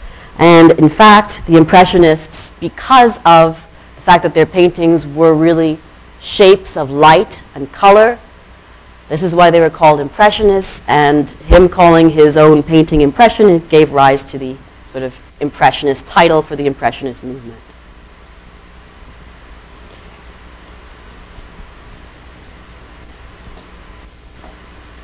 So next is analogous, an analogous scheme. What do you think of when you think of an analog? What's an analogy? An analogy is just, you say such and such is like such and such. It means close to, like, beside. So an analogous color scheme means beside. And not surprisingly, analogous color schemes are simply colors that are beside each other on the color wheel. Here are some examples down on the left corner.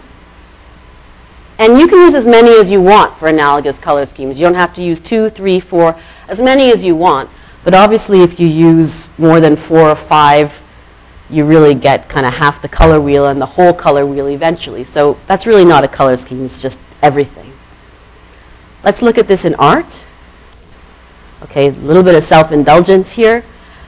These are 3 of bidigital pieces. And not to say that in any way that this art is great art, but in terms of if you are an artist and you do a lot of painting and sketching, you probably will notice, whether you knew it or not, that you have a dominant working mode with your own kind of stuff.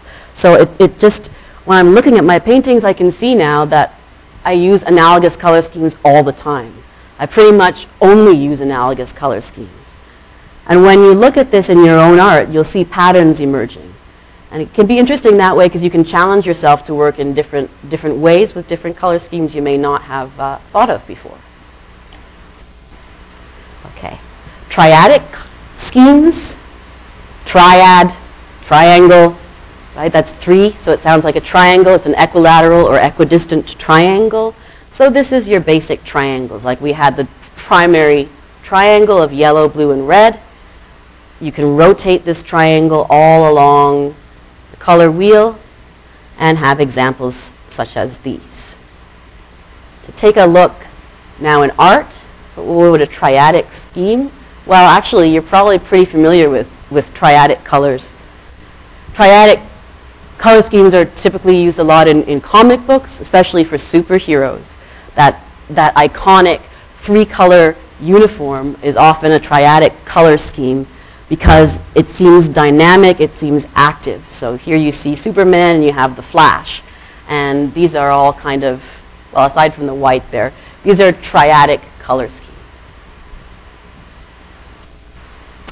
And lastly, we have tetradic schemes, or tetradic, so tetra, 4. So instead of the triangle, we have 4-sided, so we have a rectangle or a square. So tetradic schemes you can think of as rectangles, or since my color wheel is more of an ellipse, it's a really lopsided, weird-looking square. When you see the 6 color schemes, the other one that they call tetradic a rectangle, and they call square one to itself.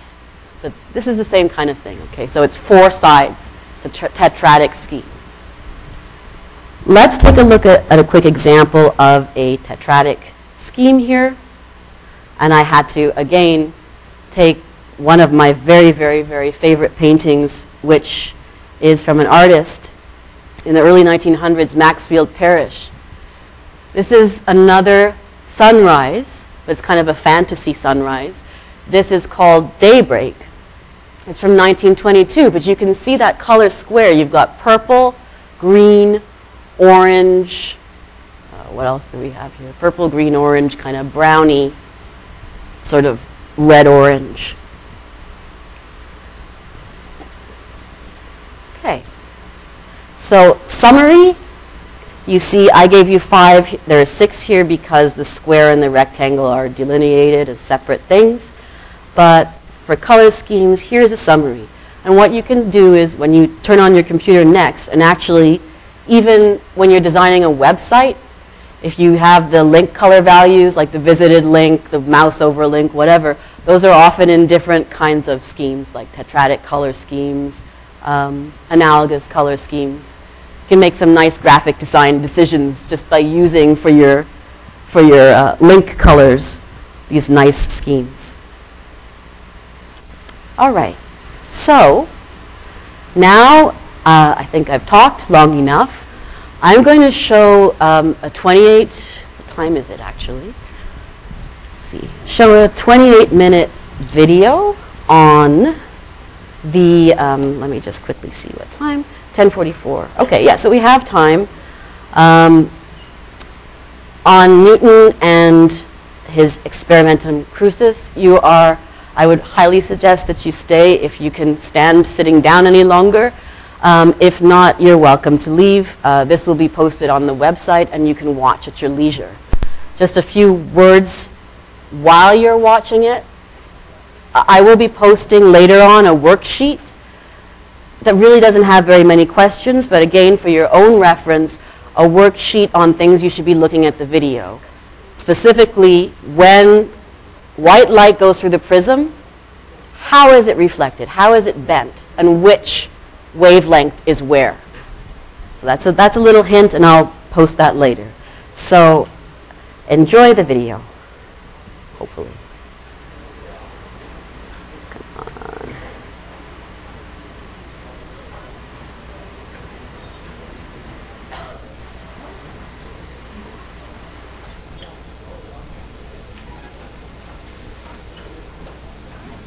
If you write anything on your computer, you need to get Grammarly. I write pretty much all day, every day.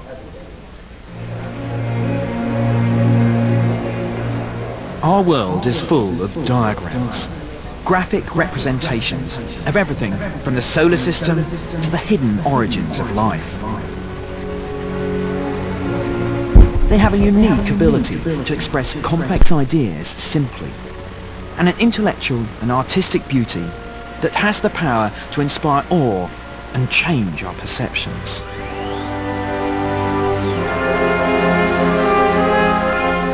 Diagrams can exert a wonderful and unpredictable influence in the arts as well as in science.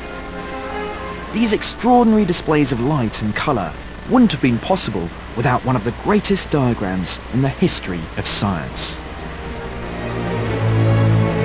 In 1664, Isaac Newton bought one of these at a country fair near Cambridge. Using a prism like this, he embarked on a series of experiments that would answer a problem that had challenged scientists for generations, the nature of light itself. And here is the vital document, Newton's hand-drawn diagram, which shows us exactly how he did it. Newton went back to the basics. What exactly is light? What is colour? His ideas didn't just transform our knowledge of what we see, they revolutionised how we communicate. And the prism and its rainbow colours have become a captivating artistic image. So how did Newton discover the real properties of light? And how did his work become a huge influence on centuries of science and art?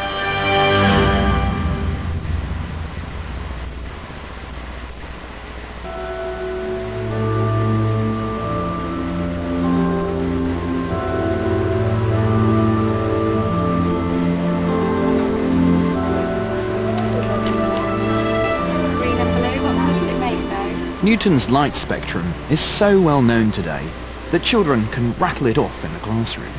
Red, orange, yellow, green, blue, indigo and violet. But 400 years ago, much less was known about light and colour. Scientists couldn't work out how colour was produced. They thought white sunlight was pure, and that colours must be a modification of it.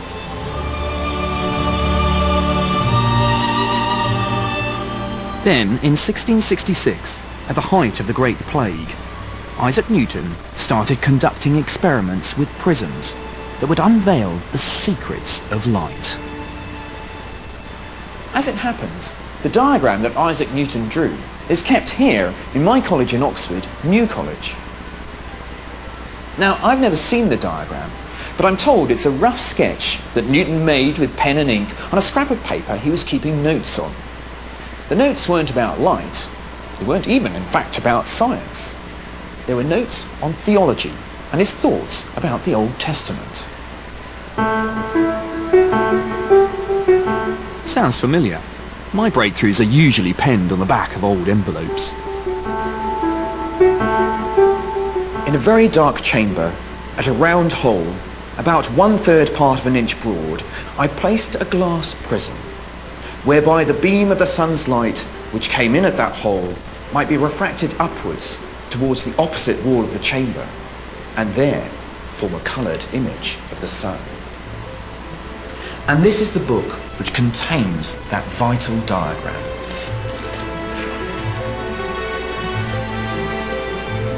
It's a book of notes which date back to things he wrote at the beginning of the 18th century. And you can see he doesn't waste any of the paper. Paper was very valuable at the time.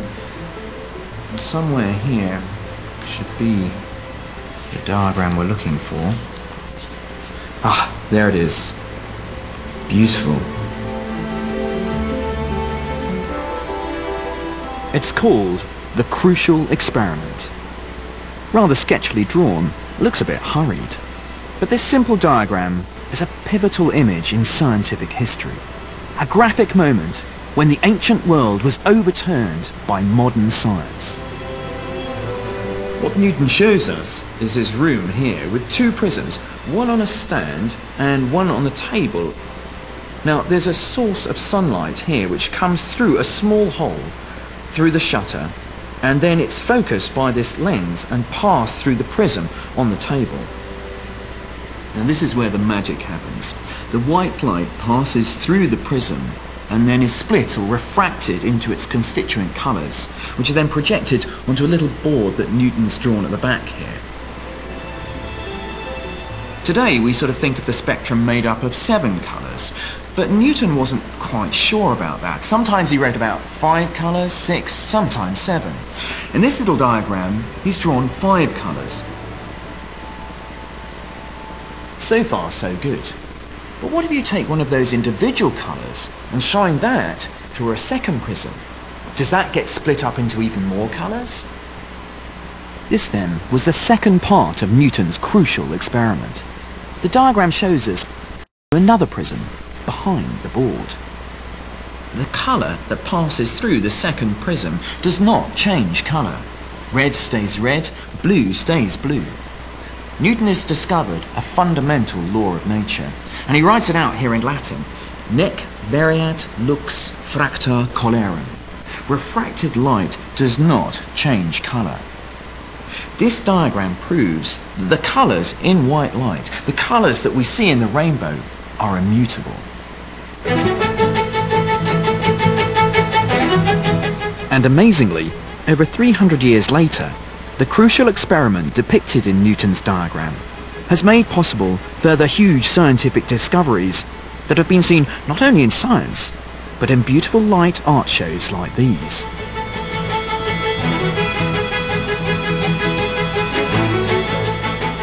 In the 1940s, Newton's work led to the isolation of laser light and the development of holography. These holograms were produced in the 1980s by the first artists in residence of the Royal Greenwich Observatory.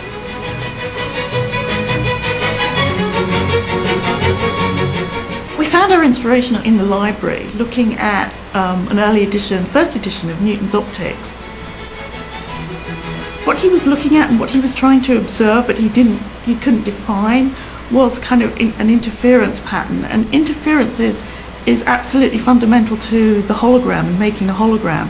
So that kind of made us feel that that was a language, a kind of similarity between the optics of Newton and the kind of modern technological hologram.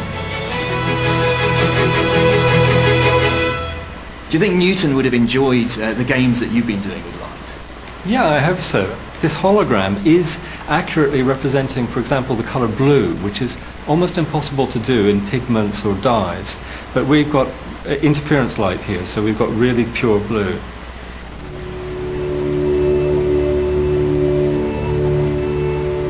We're taking what we find in a textbook and making it more magical. Somehow the language of physics, for example, can somehow destroy the beauty of the phenomenon that the scientist is observing. So in a way, I think as artists we can put a little bit of that kind of magical, just aesthetics back into a textbook diagram.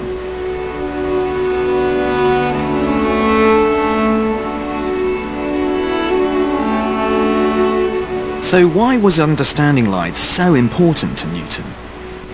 One answer is because no one else had. Newton stood in a long line of scientists who had tried to explain how light happened. He realised it was only because of light that we can see and examine nature. So he wanted to investigate the medium that made all other scientific endeavour possible.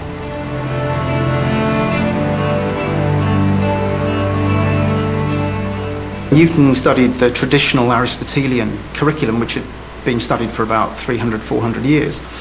And then at some point in about 1664, so 2.5 years after he went to Cambridge, he suddenly gave it all up. And he started attending the lectures of the first Lucasian professor of mathematics, Isaac Barrow. And there he was exposed to the most advanced mathematics of its kind in Europe. And there's some very interesting material in his manuscripts which suggests that he's very interested in finding out how much the mind controls what we see. Newton's decision to investigate the subject of light coincided with a nationwide epidemic that would drive him out of the university and back to his home in Lincolnshire. Plague had ravaged London and was beginning to spread across the country. As one college record put it, "It has pleased Almighty God to visit the town of Cambridge with a plague of pestilence." Newton had to flee Cambridge, and he came back here to Woolsthorpe Manor. This was his family home, the place where he'd grown up and entertained himself by making sundials and model windmills. And he was now about to embark on some of the most important experiments of his career. It's said that Newton loved apples, and over there is the direct descendant of the tree that Newton reputedly sat under when the apple hit him on the head and he grasped the full significance of gravity. This is also where Newton discovered one of the most important topics in my subject, the calculus, which helps you to calculate the changing speed of an apple as it flies through the air. At Woolsthorpe, Isaac Newton's work on gravity, calculus and light would turn him into the architect of all future science. He believed passionately that the real truth about light and colour had yet to be found, and he went to extraordinary lengths to discover it. Some of his experiments were really dangerous. On one occasion, he slid a bodkin like this, a large flat needle, betwixt my eye and the bone, as near to the backside of my eye as possible. Not for the squeamish, this. But what it did was to alter the curvature of the retina, and the more that he pushed, the more rings of colour he saw. The light was refracting as he manipulated his eye.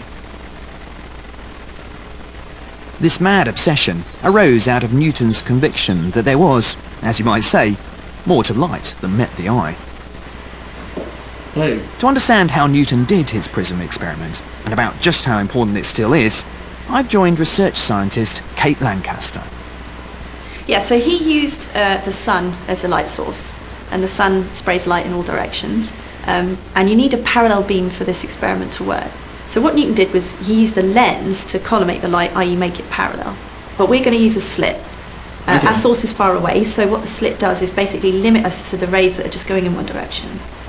The resulting parallel beam of light we then put through a prism, just as Newton did, and we can see on the wall Oh yes, that okay. the spectrum has appeared. The parallel beam of light is passing through this prism and goes through a process called refraction, which is essentially bending the light. And each colour that makes up the white light is actually refracted at different amounts. So hence why the light is actually being able to be dispersed into its different colours. Some people argued that actually the prism did the colouring, but Newton actually devised a second part to this experiment which showed that this wasn't the case. He actually used a second slit to select one colour. So I'm going to select red. Then I put a second prism in. And basically what we've done is we're refracting that red light. It's not been further coloured, it's just been further refracted by the second prism. So this was, to Newton, the definitive experiment which showed that, number one, the white light was made up of multiple colours, but number two, it wasn't the prism that was colouring the light at all. So why is this experiment important? Well, I mean, it was the first time people realised that white light was actually made up of multiple colours. And that information almost certainly influenced people like James Clerk Maxwell, who was a scientist at the end of the 19th century, in his discovery of the entire electromagnetic spectrum. You know, so there are things beyond the blue and the red on either things you side can't which we see, can't microwaves, radio waves, all the way up to hard X-rays and gamma rays. Without the knowledge of the electromagnetic spectrum, we wouldn't have modern communications. So it would be a really silent world without the knowledge of this EM spectrum. So this tiny, small, simple experiment just has a massive impact in our lives. Gave us the first inkling of what really is out there. Absolutely. Yeah.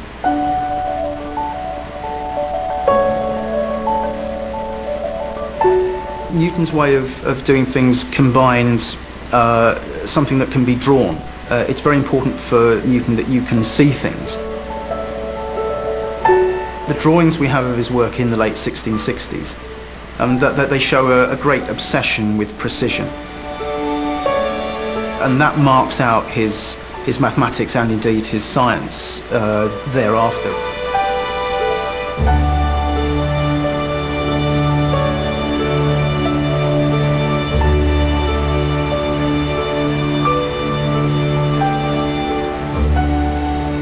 On Newton's return to Cambridge, he began refining his theories.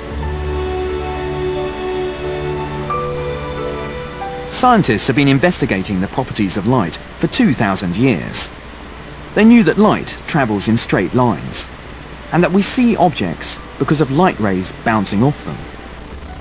The Roman mathematician Ptolemy had noticed that light bends when it enters glass or water. And as Newton took up residence again at Trinity, over in Italy, Galileo was busy working out the speed at which light reaches us from the sun. What made Newton different was that no one agreed with him. The theory that he's putting forward is so incredibly unusual. Now, he is saying that white light is composed of a number of primary coloured rays that are brought together. Everybody else says that colours are confused modifications of white light. Everybody else is wrong. I think you can see the tension between Newton's radically new thinking and the accepted science of the period in another of his diagrams. It's called the colour wheel, and it appears in Book 1 of Optics. This is a first edition, and it dates back to 1704. But the ideas it contains were discovered some 30 years earlier. And here's the wheel. What Newton expected when he refracted white light through a prism is that it would come out looking like this, like a wheel. It's what most people thought at the time. The fact that Newton drew this diagram is somehow echoing that old thought. His spectrum has 7 colours this time, unlike the 5 he had in the prisms diagram. Many experts think he was keen on 7 because it would marry light to other harmonious features of the universe, such as the musical notes of an octave, which he marks next to each colour. The colours complement each other as you move around the wheel, until eventually violet shades into red. It's a little bit like the idea of a musical scale. If I start on the note C, I end on a note which sounds remarkably like the note I started with, which we also call a C. Everything about this image really harks back to the idea of a divine order. So, if Newton had solved the mystery of light, what were the implications? Was it just a theoretical abstract breakthrough, or were there practical uses? Well, in 1668, Newton turned his attention to trying to design a new telescope. He realised that the breakthroughs he'd made on light and glass could help him to solve a problem that had dogged astronomers across the world. The scientific revolution of the mid-1600s had depended on refracting telescopes, the kind Galileo used to survey the stars.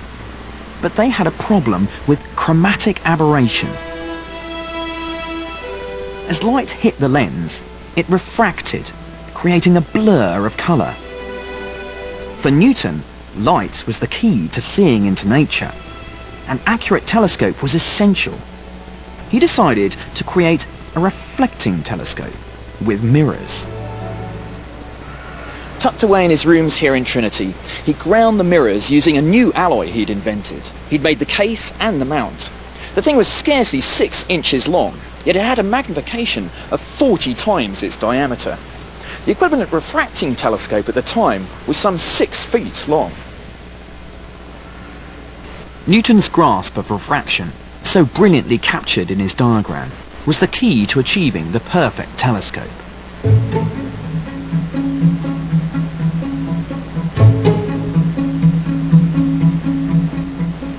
This is the Orion Optics factory,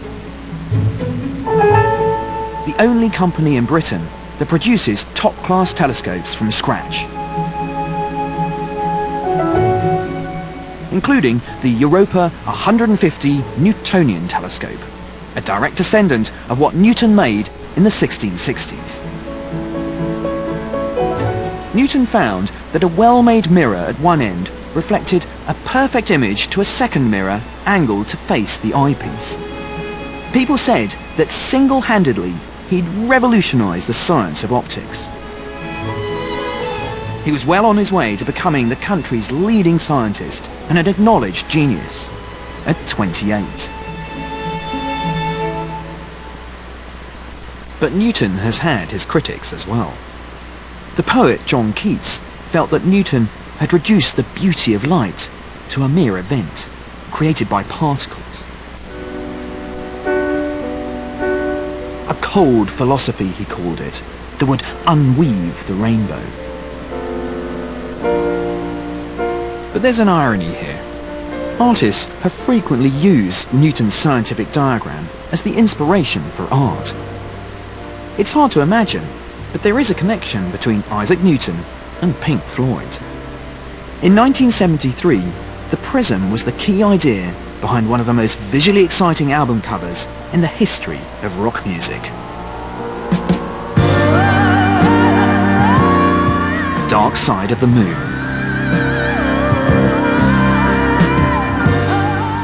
The cover's designer was Storm Thorgerson. It was related to Pink Floyd's Light Show, and we were also responding to the keyboard player, the late Rick Wright, who said, "Let's not have one of your pictures, Storm." And he said, "Why not some cool graphic?"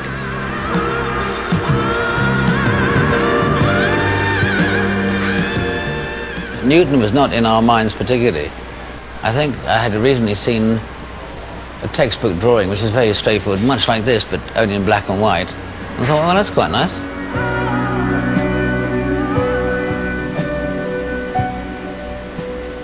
I mean, we're not scientists. It's the graphic rather than the science that makes it strong. And the triangle is part of that graphic. And I think that the graphic allows you to screw with it, allows you to mess around without, as it were, altering its integrity.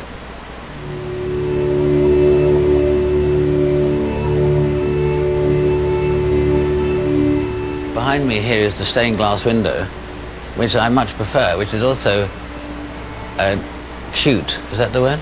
Nifty, because rendered in something that is about light, namely glass, and its subject is about light because it's the prism and spectrum, but it is very clearly dark side of the moon. If you get it when the sun's shining through it, it's beautiful. I recommend it to anybody who has a private chapel.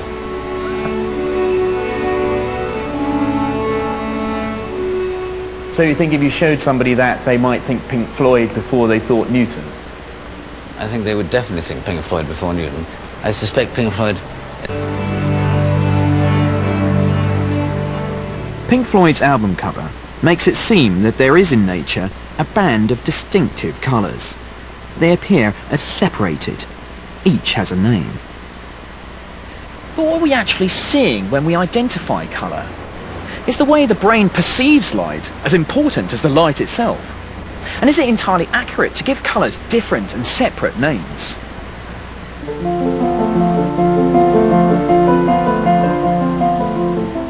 Newton believed that the properties of light meant that each wavelength corresponded to an individual colour.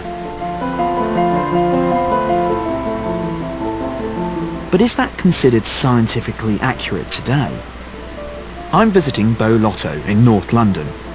He's a scientist whose specialist study is the perception of colour. Color doesn't in fact exist outside the brain. The brain makes it all up. Color is purely a function of the brain. Newton showed us that you can take white light and you can break that into different wavelengths, but that can take any one of those wavelengths and it can cause you to see it in lots of different ways. So here, what I want you to notice is that you have an outline drawing of two cubes. Yeah, yes? kind of mega Rubik's cubes, Yeah. sort of like.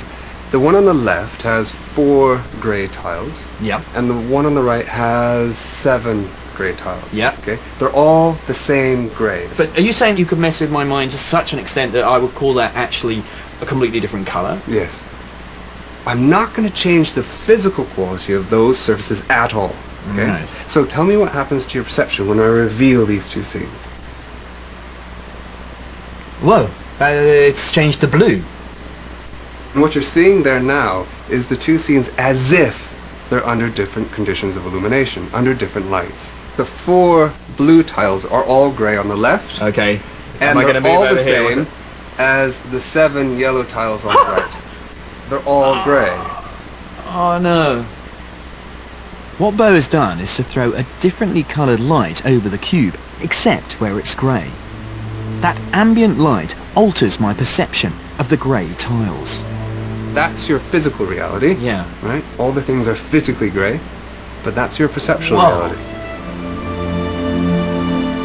I would have said there were 3 different colours there, and you're saying there's really only one wavelength of colour. There's one wavelength, right? But I can get you to see that wavelength in lots of different colours. I mean, does this make some sort of nonsense then of what Newton was, you know, he argued about maybe there are 5, 6, 7 colours in the spectrum, but in some sense, does that not make any sense then? What he was really demonstrating is the physicality of light, right? Which was, of course, tremendously important. But what he wasn't talking about necessarily was the perception of light. So the reason why you see that as blue there is because in your past experience, a grey light coming under yellow light would in fact have meant a blue surface, just the laws of physics. So that's why you're seeing it as blue, because it would have been useful to see it that way. I'm kind of intrigued to see what colour my top's going to be tomorrow morning after all this.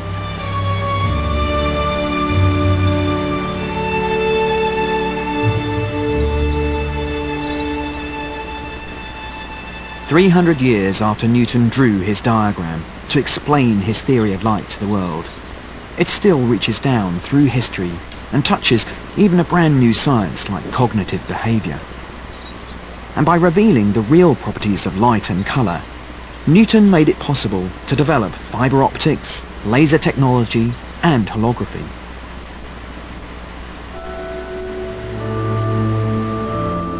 It's these wider scientific and artistic consequences that confirm the enormity of what this great man did when he sketched out his crucial experiment and a scrap of notepaper. It's amazing to realise how much Newton understood about light from such simple experiments. He buys a prism in a country fair, sets up an experiment in his bedroom, and suddenly the mysteries of light are revealed. The genius of Newton is to look at nature through the prism of mathematics. Geometry, the lines and angles that he drew inside that diagram, what gave him the insights into the mystery of light and colour. That diagram, the little hand-drawn sketch that he drew on a scrap of paper, not only revolutionised scientific thinking, it also gave us an unforgettable image of enduring beauty.